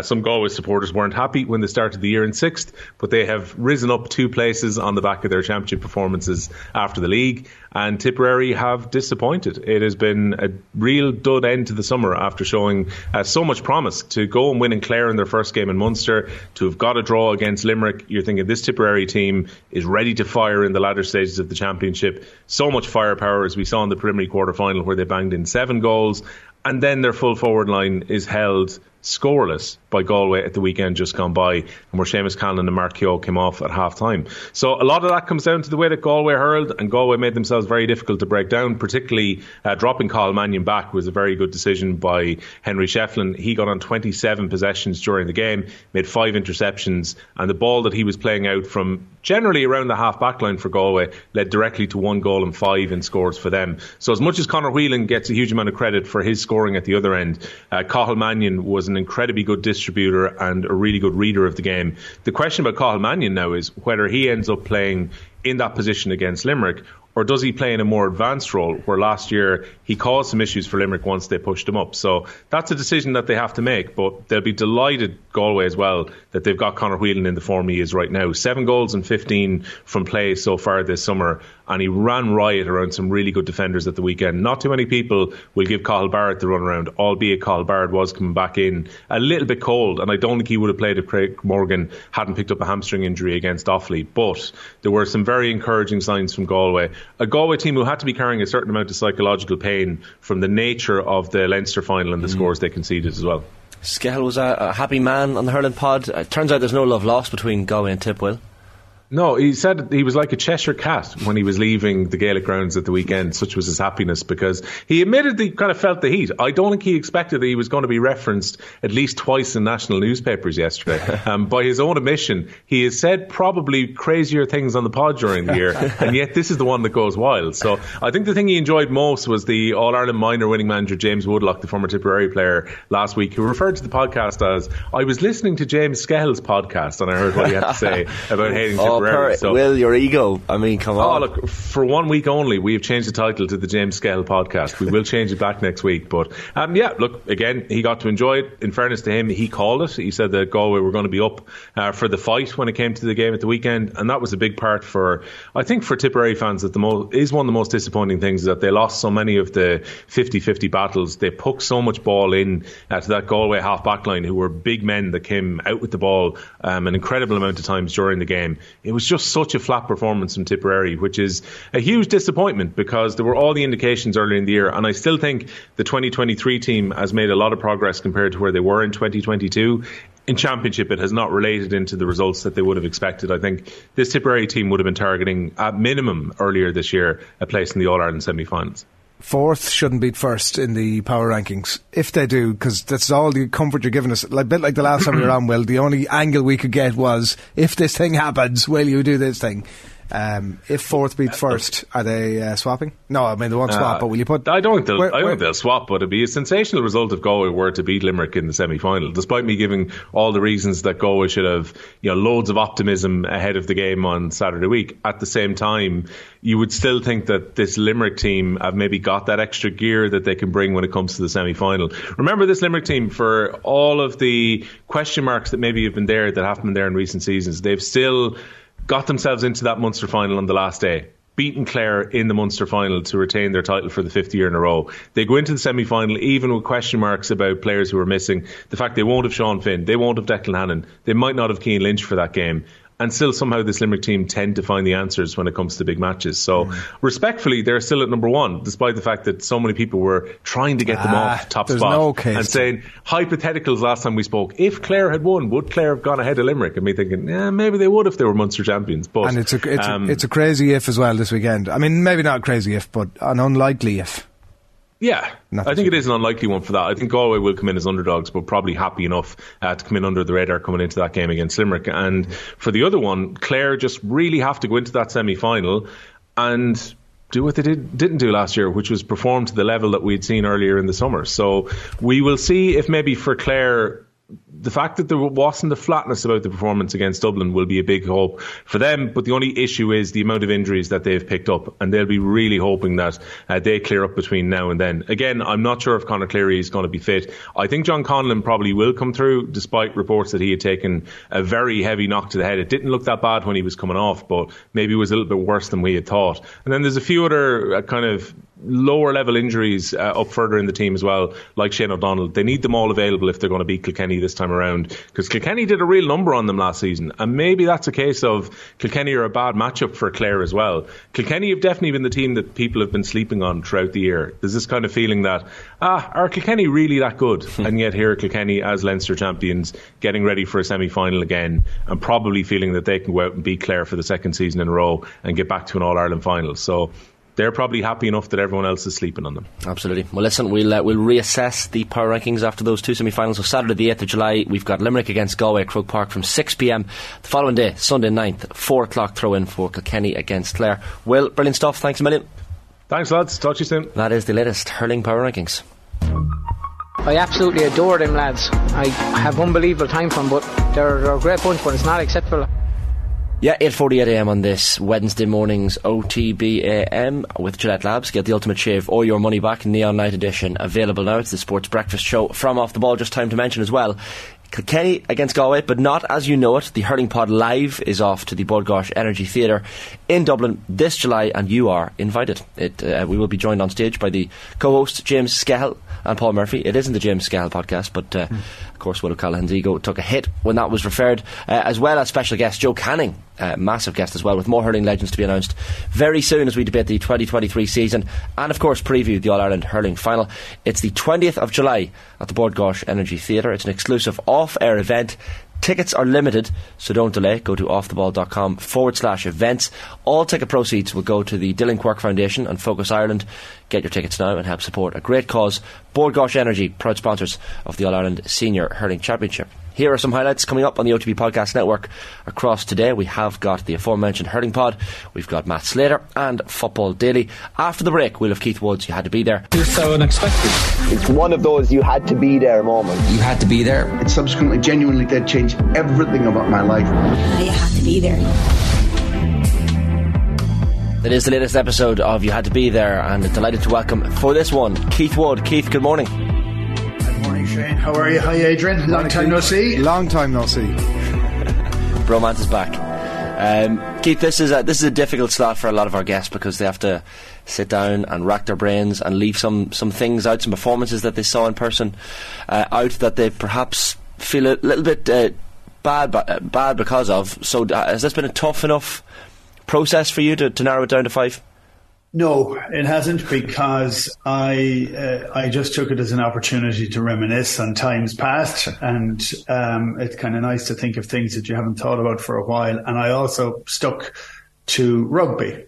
I didn't try and go through some of the other sporting events that I'd been to, and we could do that some other time if we needed to fill a half an hour. But No, I had a bit of a giggle with it, and I kind of used it to think of some of my favourite players and to think of certain things that kind of stuck out for their difference, as opposed to being the best performance of a player for a whole match. Though I do have a bit of that in there as well. There were kind of moments in time too that seemed to just strike a chord with me. So I kind of shot from the hip with them when I was chatting to Colm yesterday, just to see which ones we'd go. And so no thoughts got into this. That's Well, you strike me as someone who'd have a fairly intriguing non-rugby. You had to be there as well. Maybe some player goodness thrown in there. So we'll maybe not spoil that one, because we should do that. A bit of Clare goodness, of course. There's also a little bit of. I just heard the plug for the F1 podcast. There's a little bit of that. Oh, too. lovely. Entertaining, but you've got his interest now, Keith. Yeah. We were only trucking along before you said that. That's we'll talk about that for half an hour. Your startings will maybe go in order of the earliest first. So this is a performance from Harlequin's flanker, the great French flanker as well, Laurent Caban, that you've picked. Yeah, and I think it's worth kind of remembering some of the stuff with Laurent. Laurent had been in a car crash when he was younger and spent a period of time in a wheelchair. 6'2", 6'3", flanker for France when everybody was getting huge and big.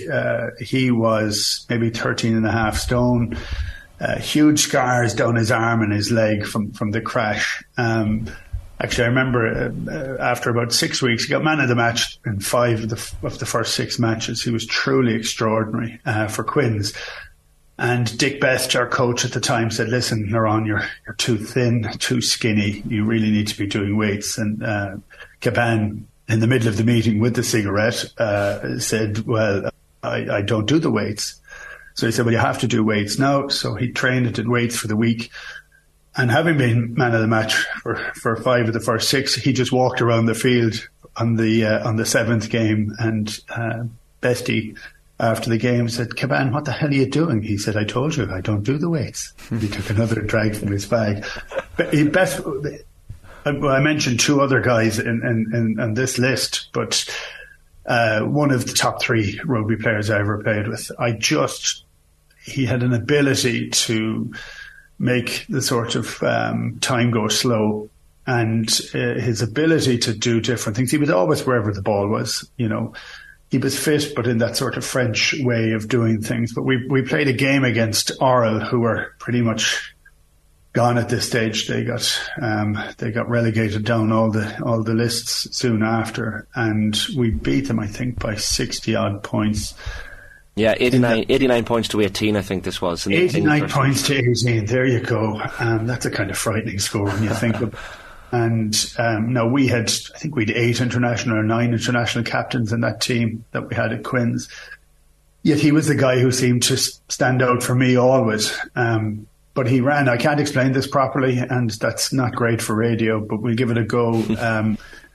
In around the halfway, he ran.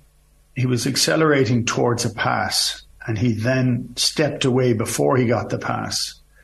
But he accelerated his hands towards the ball as he was going in the opposite direction. And it looked so wrong, and everybody stopped. And I was standing behind him, and I stopped.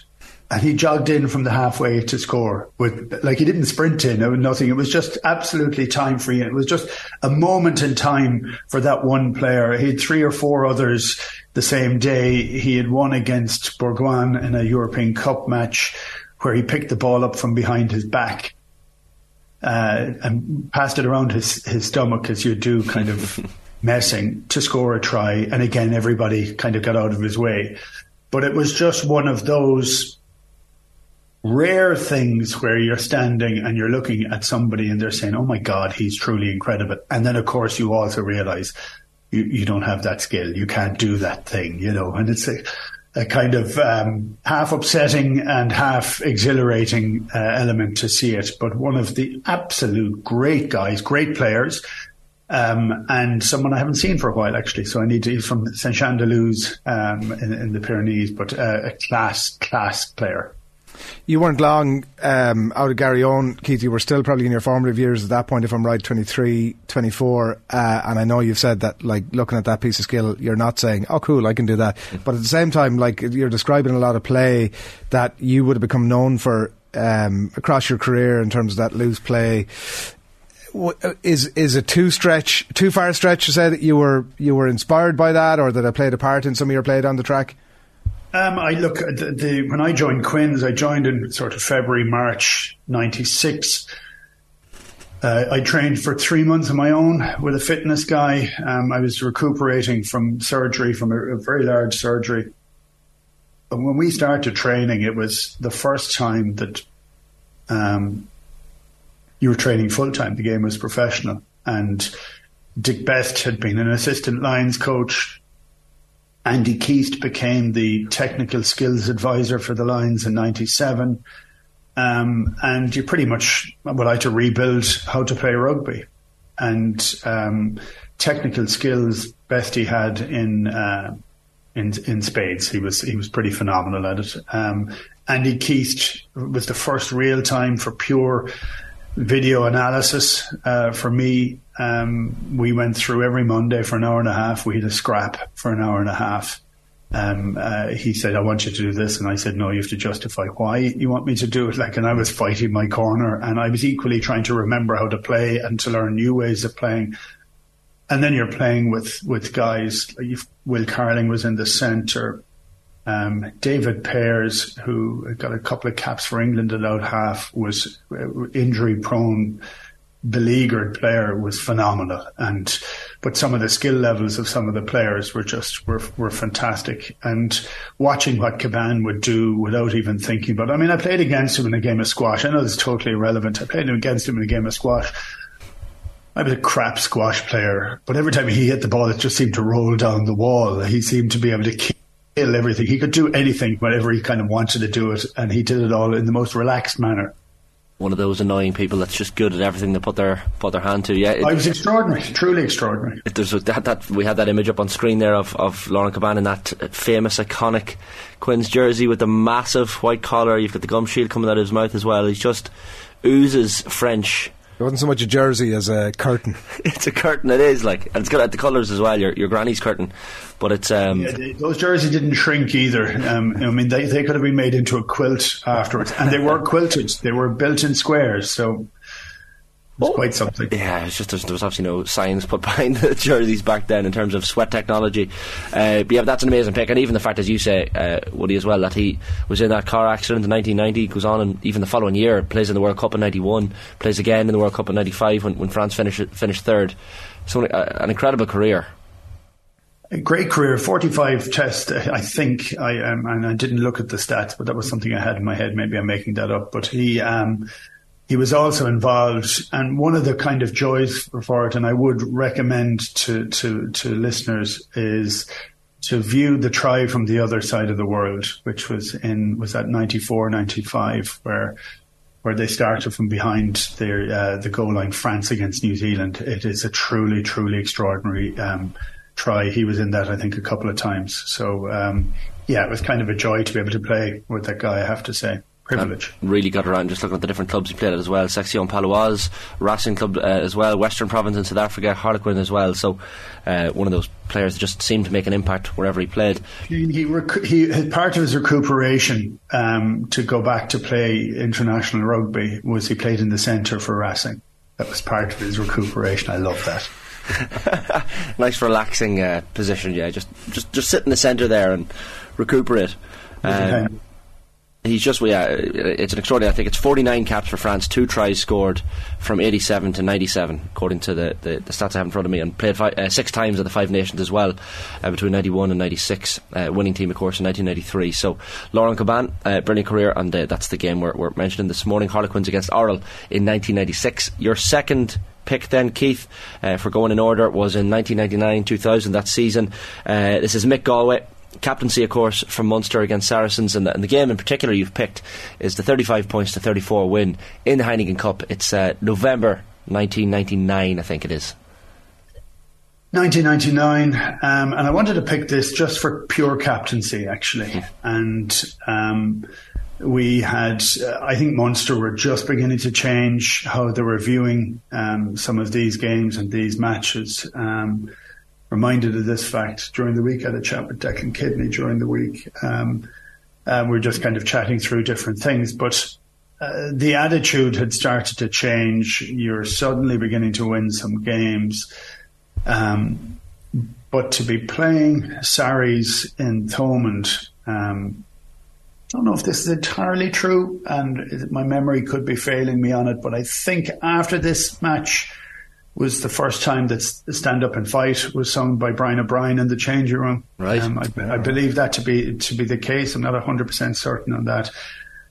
But it was a great game, like a really great game. Sarries had a cracking team, and it was a huge part of the Munster journey that was required, was to get these big wins against English teams, and you're at home and you don't want to lose, and everything's going well, and we're there or thereabouts, but it's so tight. Oh, the game is tight all the way, and I make a stupid mistake.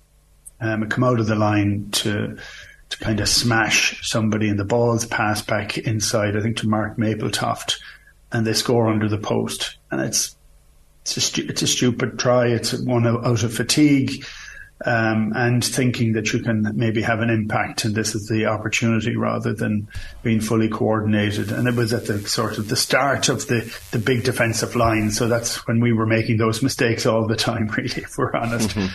But I remember jogging back behind the post, and I was, Jesus Christ, this is entirely my fault. And there's 3 minutes to go in the game, and we've now gone 6 points behind, and we're dead and buried pretty much.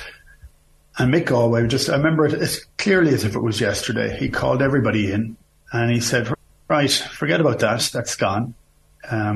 This is what's going to happen. We're going to kick off. Roger's going to put the ball up into the air. We're going to catch it. Langford, you have to get the ball back. And we hold on to it until we get a penalty. Then we kick into touch. And we hold on to it until we get another penalty. And we kick it to 5 metres out. And then we're going to score from the resulting maul. And it was as if he'd seen it before, and every single part of it happened. So there was maybe 30 or 40 things had to happen. And every single one of them happened. And as each one happened, as we went up, it was at Langford, or maybe could have been Eddie Halvey, whichever one went up to get the ball. When that happened, a little bit more belief grew to what Golov had said was going to actually happen. So we got the ball, Rog kicked it into touch, we threw it into the line out, we won it. As in every step happened, you could just see the belief rising and rising and rising. And we got down to 5 yards from the line, and we had, I can't remember where we threw the ball into the line out, but anyway, from the ensuing one, we burrowed over for a try. And you burrowed over, didn't you? What? You burrowed over. I went over, yeah. And Nick Walsh, who used to be my scrum half the previous year in Quins, was now the scrum half, sub scrum half from Sarries, and I saw him, and I trained against him an awful lot, and I knew that a metre from the line, I was good for that 1 metre anyway. So, and I went back, and Rog had to kick the kick, and as it turned out, he didn't have to kick the kick, but he kicked it, and it brushed in off the post and in, and to absolutely delirious scenes, and part of that huge emotional wave that seemed to start with Munster. So I can remember that as clearly as clear. I mean, it was, and for me, and I always say this, that one of the things for captaincy is that you pick it up from other people, and you pick up whatever piece that you want to have, and you try and use whatever is appropriate at any moment in time. But for that time and in that moment in time, the clarity of thought for Mick Galway was perfect. And in my mind, it was under fatigue, with the last couple of minutes of a game. That was perfect captaincy. you're underplaying your own role in that, because you throw that ball to the line out, the half a maul sort of breaks down, Stringer goes in to try and get it. It's too subtle to see what's being said, but he makes an attempt to get it, and then you go in front of him and he quickly scuttles out of there. So there might have been a few words while that ball was been fought for between yourself and your teammate, and then you take it and you burrow over. Like, I mean, you are the one literally driving that entire thing. Do what you're told is the simple thing as well. And for Stringer, I didn't want Stringer anywhere near that, because Stringer as a 9 was the best passing 9, and he never thought of anything else apart once in his career against Biarritz. And he didn't think to kick, he didn't think to run, he thought to pass. I didn't want him anywhere near it. That ball was never going to the backs. That was only going to stay with the big lads in on it. So no, that was all. That was just a go away. There was no strategy in that. A more polite idea. It wasn't. I'm not overstating myself, because mine is one part of it, and it's only a small part of it. For me, it was the captaincy, following what the captain said, and having the clarity to say this is what we're going to do, and we never deviated from it.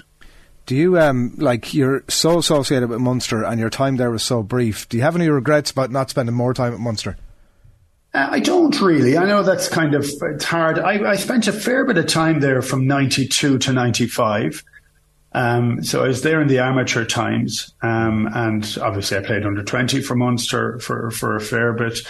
I went to Quins because the IRFU wouldn't give me a contract. It was a very simple thing. I had 2 contract offers in the UK. I didn't have any in Ireland. And I wanted to play professional rugby. And Quins gave me the start. And when I came back for that 1 year, it was one of those perfect confluence of events where there was no relegation that 1 year. There was a World Cup year. Quins were trying to tidy up their finances. They'd heard a rumour that I was thinking of going back.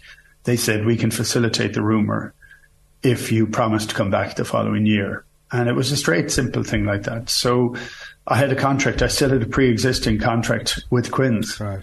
And I went back to a contract. I never broke that contract with Quins. The contract stayed there. And so it wasn't an opportunity to go back. I went back and I played 2 matches prior to the World Cup in 2003. And Alan Gaffney was coach at the time, and he did say when I retired, he said he was proud of me for retiring in a World Cup. He said, but he thinks it should have just been from international rugby. He thought I might have come back and played for a bit, but my body was pretty much on the brink at that stage. So no, it's funny. I really love my time with Munster, and that year was extraordinary. And I learned so much. We talked about Caban earlier on, but I learned so much in that year. Quins had, as I described, 8 or 9 international captains, but the sense of team within Munster was far higher. Munster were a better team. They were a team built up of players who played as a team. Quins was still very much an individual club at that stage, but I learned that year back. I learned an awful lot, and I think I learned a lot when I went over to Quins in the first period, and then laterally as well. And that's all you're kind of thinking you're doing. You're playing as it is. So for me, is it regret? I regret not winning the final in 2000 because I'd like to have won that final. But I have to say, I got a lot of joy, and I didn't really care that much of the other teams either. Didn't even care that much. When you're playing for them. But after that, I think it reignited a joy I had for the province. And that was the first team I looked for after every result afterwards. So when I saw them winning, losing in 2002 was very hard, but winning in 2006, 2008 was extraordinary. And I went to the 2008 game, and it was magnificent, and I was long retired at that stage. So, yeah, no, I don't know that I regret it, but I wish I'd won in 2000, that's for certain. I should mention as well, the scoreline I said at the start, 35-34, that was of course the away game against Saracens, and you had your battles with them that season. That was the away game in November, but we're talking about the Thomond Park game, which was January 8th, 2000, 31 points to 30. And as you say, Woody, the players in that Saracens team, and even that kick at the end. So, as you say, as it turned out, a 1-point defeat would have been enough to top the pool, regardless of what Saracens did in their final game. But I mean, I think Declan Kidney knew that on the sideline, but Ronan McGarris certainly wasn't aware of that. No, and I think there was a great innocence to that moment in time too, as to, everybody knows the outcome of every game before it happens at this stage, but we were kind of too busy just going to go and play it. I had a great chat with Francois Pienaar lately. I can't remember whether Francois played that game. I think he did, but he said he doesn't have any good memories of coming over to Limerick. Every time he came over, somebody treated him with a high level of disrespect on the field, so which I think he wears that badge well too. 100%, and it's just one of those great. You look at that Munster team, incredible. The names on that list, even the young lads like O'Gara and Stringer, Horgan, Wallace, all 23 years or younger, and then you have, as you said, the veterans like Galliv and Claw, Axel Foley as well. I mean, it's just such a brilliant team, and I think you were 66-1 outsiders, I read somewhere, to win the Heineken Cup that year. I know that there was the final disappointment, but there was that story of yourself, I think it was, and John Langford at the start of that season suggesting Munster should win every game in the season, and I think there might have been a few giggles or players that maybe weren't on the same wavelength of thinking as yourselves. Yeah, I think it was. I mean, I only kind of mentioned this, I think, because Raj said it in his book or one of those things. But it was an unusual time. It was also a slightly kind of don't say you're better than anybody else kind of attitude, and it was one of those things that kind of needed to go. Like I would have always. I'd always talk back on that period of time. It was funny because you want to play and you want to win every game. That wasn't necessarily the attitude. Yes, you wanted to win, but you didn't want to talk about it. That needed to break, definitely.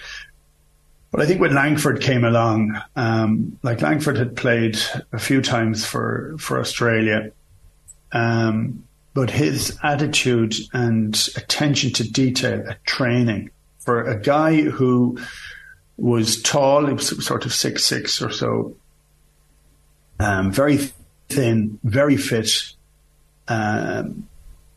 very good in the line-out, very good tackler, but didn't have a lot of the other skills.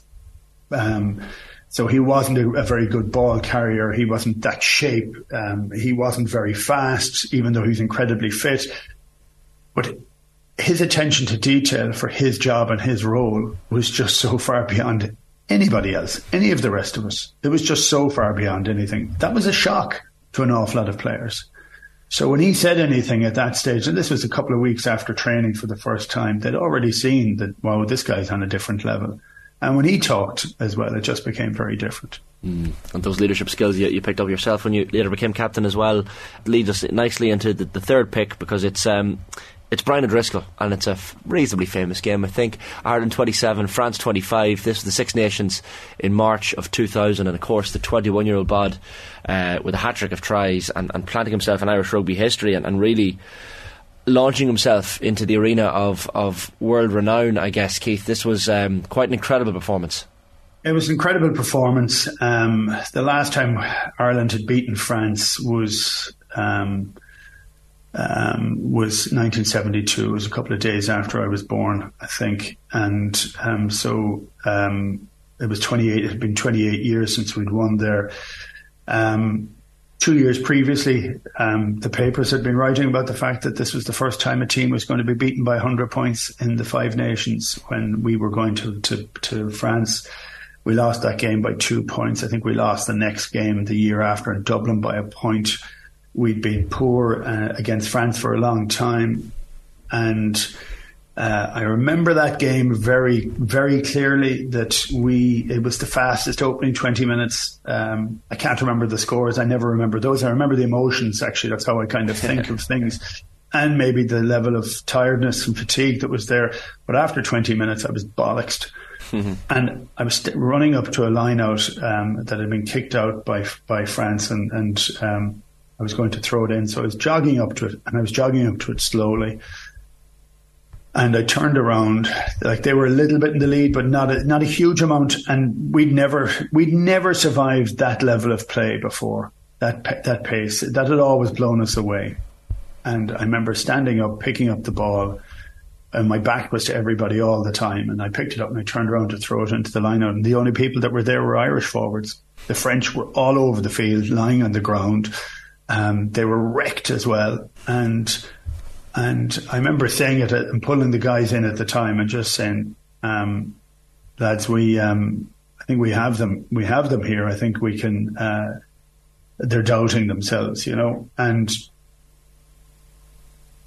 but that seems fantastic, and we win the game. And we won the game because Brian O'Driscoll scored a hat-trick of the most ludicrous standard of tries. Now, there were good running lines by players, and you know he didn't do it on his own.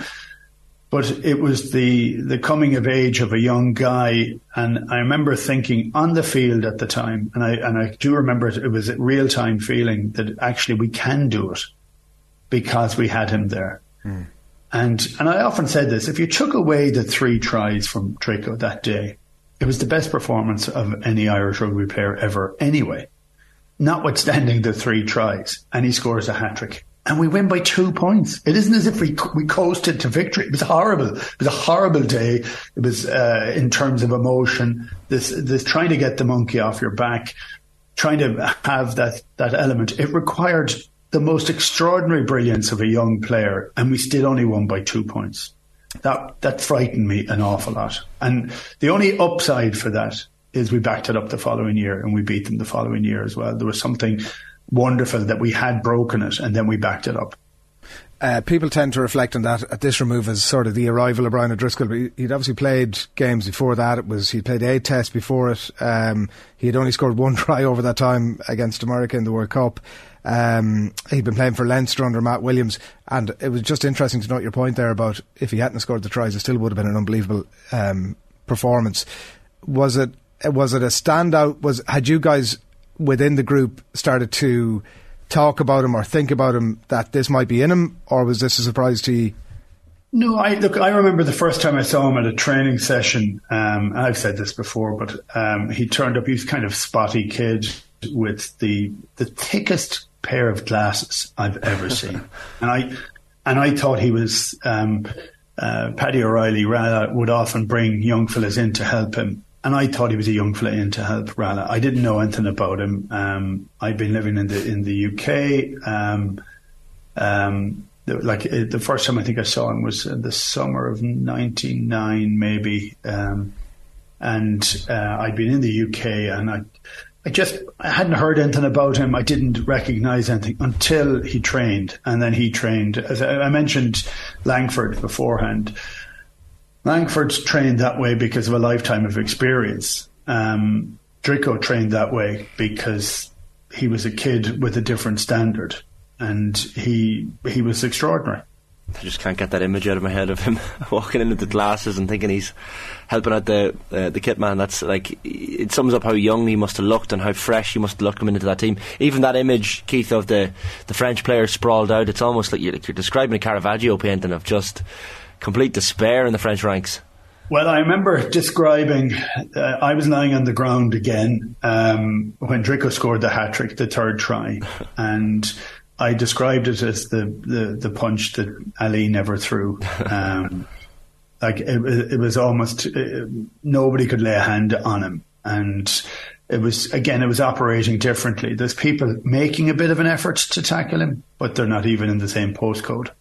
As you said, there were other good performances. Even I was watching back the first try there last night, and Mallow Kelly has some beautiful skill, lovely little skip pass involved in that, and even yourself, you drew in Martel Masso, who I think was your opposite number that day, so that opening try was brilliantly worked.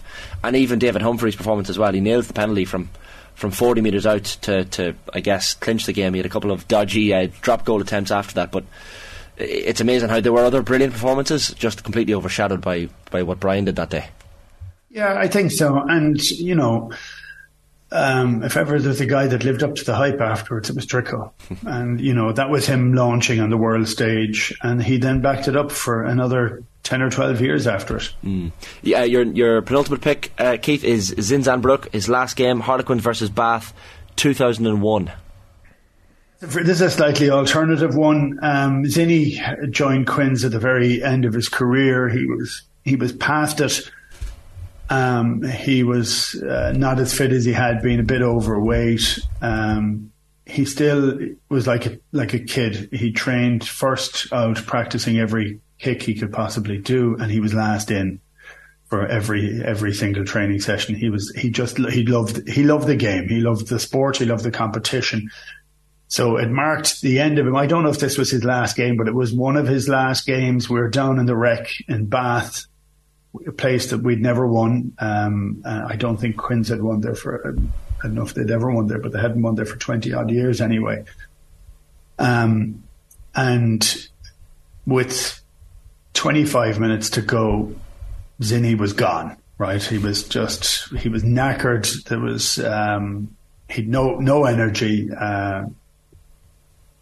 He was walking around the field at this stage. And for some strange reason, Bath, we were on the 22, and Bath were on a huge, we were defending on a huge drive. And so they did a switch pass to hit one of the centres to run a really, really good hard line. And Zinni hit him, probably be a high tackle now, but across the chest at full tilt, but not like a heavy hit, falling into it, right? And he absolutely caved the centre. And there was a ruck, went over it, and they went across the field, they went over and back. And in that period of time, it took Zinni maybe 60 seconds to stand up again. And they did another switch, and he'd only just got back onto his feet, and they ran at him again. And he absolutely killed one of the flankers this time.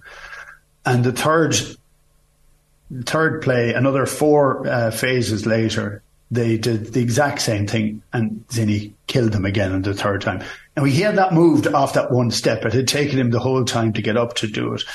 And when everybody piled in over, the ball was spilt down. We were getting ready to go into the scrum. And I'm ready to hit the scrum. And I said, hang on, ref, just give me a second. I need to get my flanker, because Zinni was playing wing forward that day. And Zinni crawled on his hands and knees 5 metres to get onto the side of the scrum. He couldn't get up after the third tackle. And I remember thinking, this was a guy who was known for the most flamboyant skill of all time. And he was taken off immediately after that. I mean, he couldn't walk after it. And it was at the full end of his career. But he had huge highs in his career. And he would have been known for his tackling. But he was known for his outrageous skill beforehand. But at that moment and in that time, he was the key component to take the wind out of Bath's sails. And we beat them for the first time in whatever it was, 20 years. And for me, I just think it was a joy that I got to play with someone like him. And I never saw him at his best. I did playing against him. He was extraordinary. Played against him a few times for Ireland. He was incredible. But I do kind of cherish that fact that I got that chance to play with some of those greats. I think we picked you picked your best 15 you played against, I think it was, and certainly Zinzan Brook was given the nod in that one. And it's just, he strikes me as one of these people, Keith, like as you say, a real hard man on the pitch, but total gentleman off it. Gentleman, mad GA fan, played Gaelic football for 8 or 10 years down in Southern Hemisphere. Was great friends with the McCahals, his next door neighbours down in Auckland. To Marist, yeah, and they brought him to play in the Gaelic football. They won a load of championships down there. Just truly extraordinary, actually. If you look at any of the rugby that he played, some of the things that he did, look at the highlight reel for him. It's pretty amazing. Crazy. I won a New Zealand championship with Bernie McCahall at midfield, Keith. It's my, Did you really? My claim to fame, yeah. I mean, I won the New Zealand championship because Bernie McCahall was at midfield. Well, Bernie was one of my coaches in Quins. He was Shawnee, his brother played with Munster and got 1 cap for Ireland. Bernie was in that World Cup winning squad in 87 as a very talented centre, and we ended up having quite a Kiwi element into Quins at one stage. We John Gallagher, Kip Gallagher, famous running fullback. His actually father was from Limerick, and he was our director of rugby, and Bernie was one of the coaches, and Zinni was there at the same time. That's certainly one of the highlights of Adrian Barry's sporting career. He's a class actor. Our initiation ceremony after joining the club was to go up to the clubhouse after your first match. If you'd made your debut that day, you would take your top off, as would Bernie, and in front of everybody that was there on that day, which would be a fairly healthy Irish community, he would lead you in the haka. And there was no messing around. Like, it wasn't like a bit Seriously. Of a jokey thing. It was, get this done and follow as I do, and very much that the case on the pitch as well. Jesus, the haka was never jokey for those guys. No. I got Zinny to do the haka in Mourns on the Weir in Clarnbridge at one stage in the snug, which is quite intimidating because no matter where you were, you couldn't be far enough away from him. Yeah, definitely intimidating for the people outside the snug who couldn't see it; they could just hear it. Your final pick, Keith, is Eric Miller and Anthony Foley's performances, but it's your try against England in 2001. This is a famous moment. Yeah, I like it as a moment in time, and I like it for me, and that's fine. But I like it for the simplicity of elements of it. That's 2001 foot and mouth game, but we'd used that line out about 3 years before, and what we'd started doing at that stage, we had about 250 line out moves, and we tried to simplify it down, and we might use 10 or 15 for any particular game so that you could chop and change them from one game to the next so that opposition wouldn't have known exactly what you were doing. We practiced it that morning under the stand, and we practiced it once in the warm-up, and it's a bloody good try. And we hadn't beaten England since '94, and I was on the bench the last time we'd beaten them beforehand. And we wanted to keep it simple, and we thought this was a good chance and a good opportunity. We had a game plan that was targeting some of the guys that we toured with the Lions that summer. Their confidence was a little bit low. We wanted to make certain we could get it lower. We did whatever was possible. We said we'd do simple things for that. So simple for me was throwing to make Galway. Galway gets the second mention for this one. He passed it on to Anthony Foley, and if I bypass Foley for a moment and talk about Eric Miller, Eric was standing two further back, I think. And Eric just put his hand in. It would have been considered a very subtle obstruction. But he just manoeuvred himself into a position of where people had to go around him. And if you're going around somebody, you don't get there in time from a 5 metre line out. Well, he held back Richard Hill, I think, as well. He did. Yeah, and holding back Richard Hill is never a bad thing, because Hilly was in that best 15 as well, if I remember rightly. Hilly was absolute class. But it was Foley got the ball, and it was the way Foley passed the ball. It wasn't passed, it was left. It was just left in the air. Now that's so difficult to do when you're under pressure. So there was no weight on the ball. The ball just happened to be, it was just there. And so you could run that way, or that way. You could run any direction. You didn't have to deviate because the ball wasn't going anywhere. It was just kind of floating or resting in the air. It's a perfect pass. Yeah, because I think no matter how many times you practiced it that morning or whatever, but like, you don't break stride whatsoever. It's the deftness and the delicateness, the soft hands from Axel. Like, he literally couldn't have been a more perfect pass. Well, if I slow down, I don't score. Yeah. That's the other thing. So if I have to deviate, I don't score. And so, no, it doesn't mean we don't score. We might rock it over and score then afterwards, but I don't score that directly. The key to it is not having to adjust at all. And it's just that ball floating in space. It was magic. Do you remember the moments immediately after the try? Because obviously the crowd are going absolutely berserk. Commentary team are losing it as well. But can you take yourself back there at the speed of thought, or is it just all a blur? No, it's not. For me, it's a joy. It's a joy of scoring, and I'm going to say it's not selfish. It's not of me scoring, and people might dispute that or not, but it isn't. You're scoring, right? And I can tell you there was an awful lot of hurt in around that period of time because we hadn't won. We were trying to, get our act together. It was very difficult. you just want to get back, and the old adage in rugby of the score isn't over until you've collected the ball from the kickoff and got back down the field again, and it's all then about your concentration of the next thing. But I will tell you that the noise in Old Lansdowne Road in particular was just of such a level, such a cacophony of sound, of a high and a low. There was a kind of a pulsing energy to that stadium. I mean, it was fantastic. I met a couple of guys who told me afterwards that they climbed in over the fence and dug up that part of the ground and started their garden on that area where we scored. I don't know whether it was true or not, but it was a good story. Probably true at that time. Yeah. So when you take that ball, as you say, when you're coming around the corner and it's hanging in the air, and Neil Back is lining himself up for you, he didn't stand a chance. He sort of almost, because the force you were running at him, he almost had no option but to roll you over the line. And I think might have been Wilkinson was sort of standing there as well. How quickly in that coming around the corner, ball suspended in the air, did you think, I'm in? I never thought it until you're over the line. And I used practice, carrying the ball at pace all the time. I would have always said it was the hand-eye coordination. I got that a bit from hurling, definitely. And that's, again, the joy of a perfect pass, but also the idea to be able to catch it without having to slow down. That would have been a strength.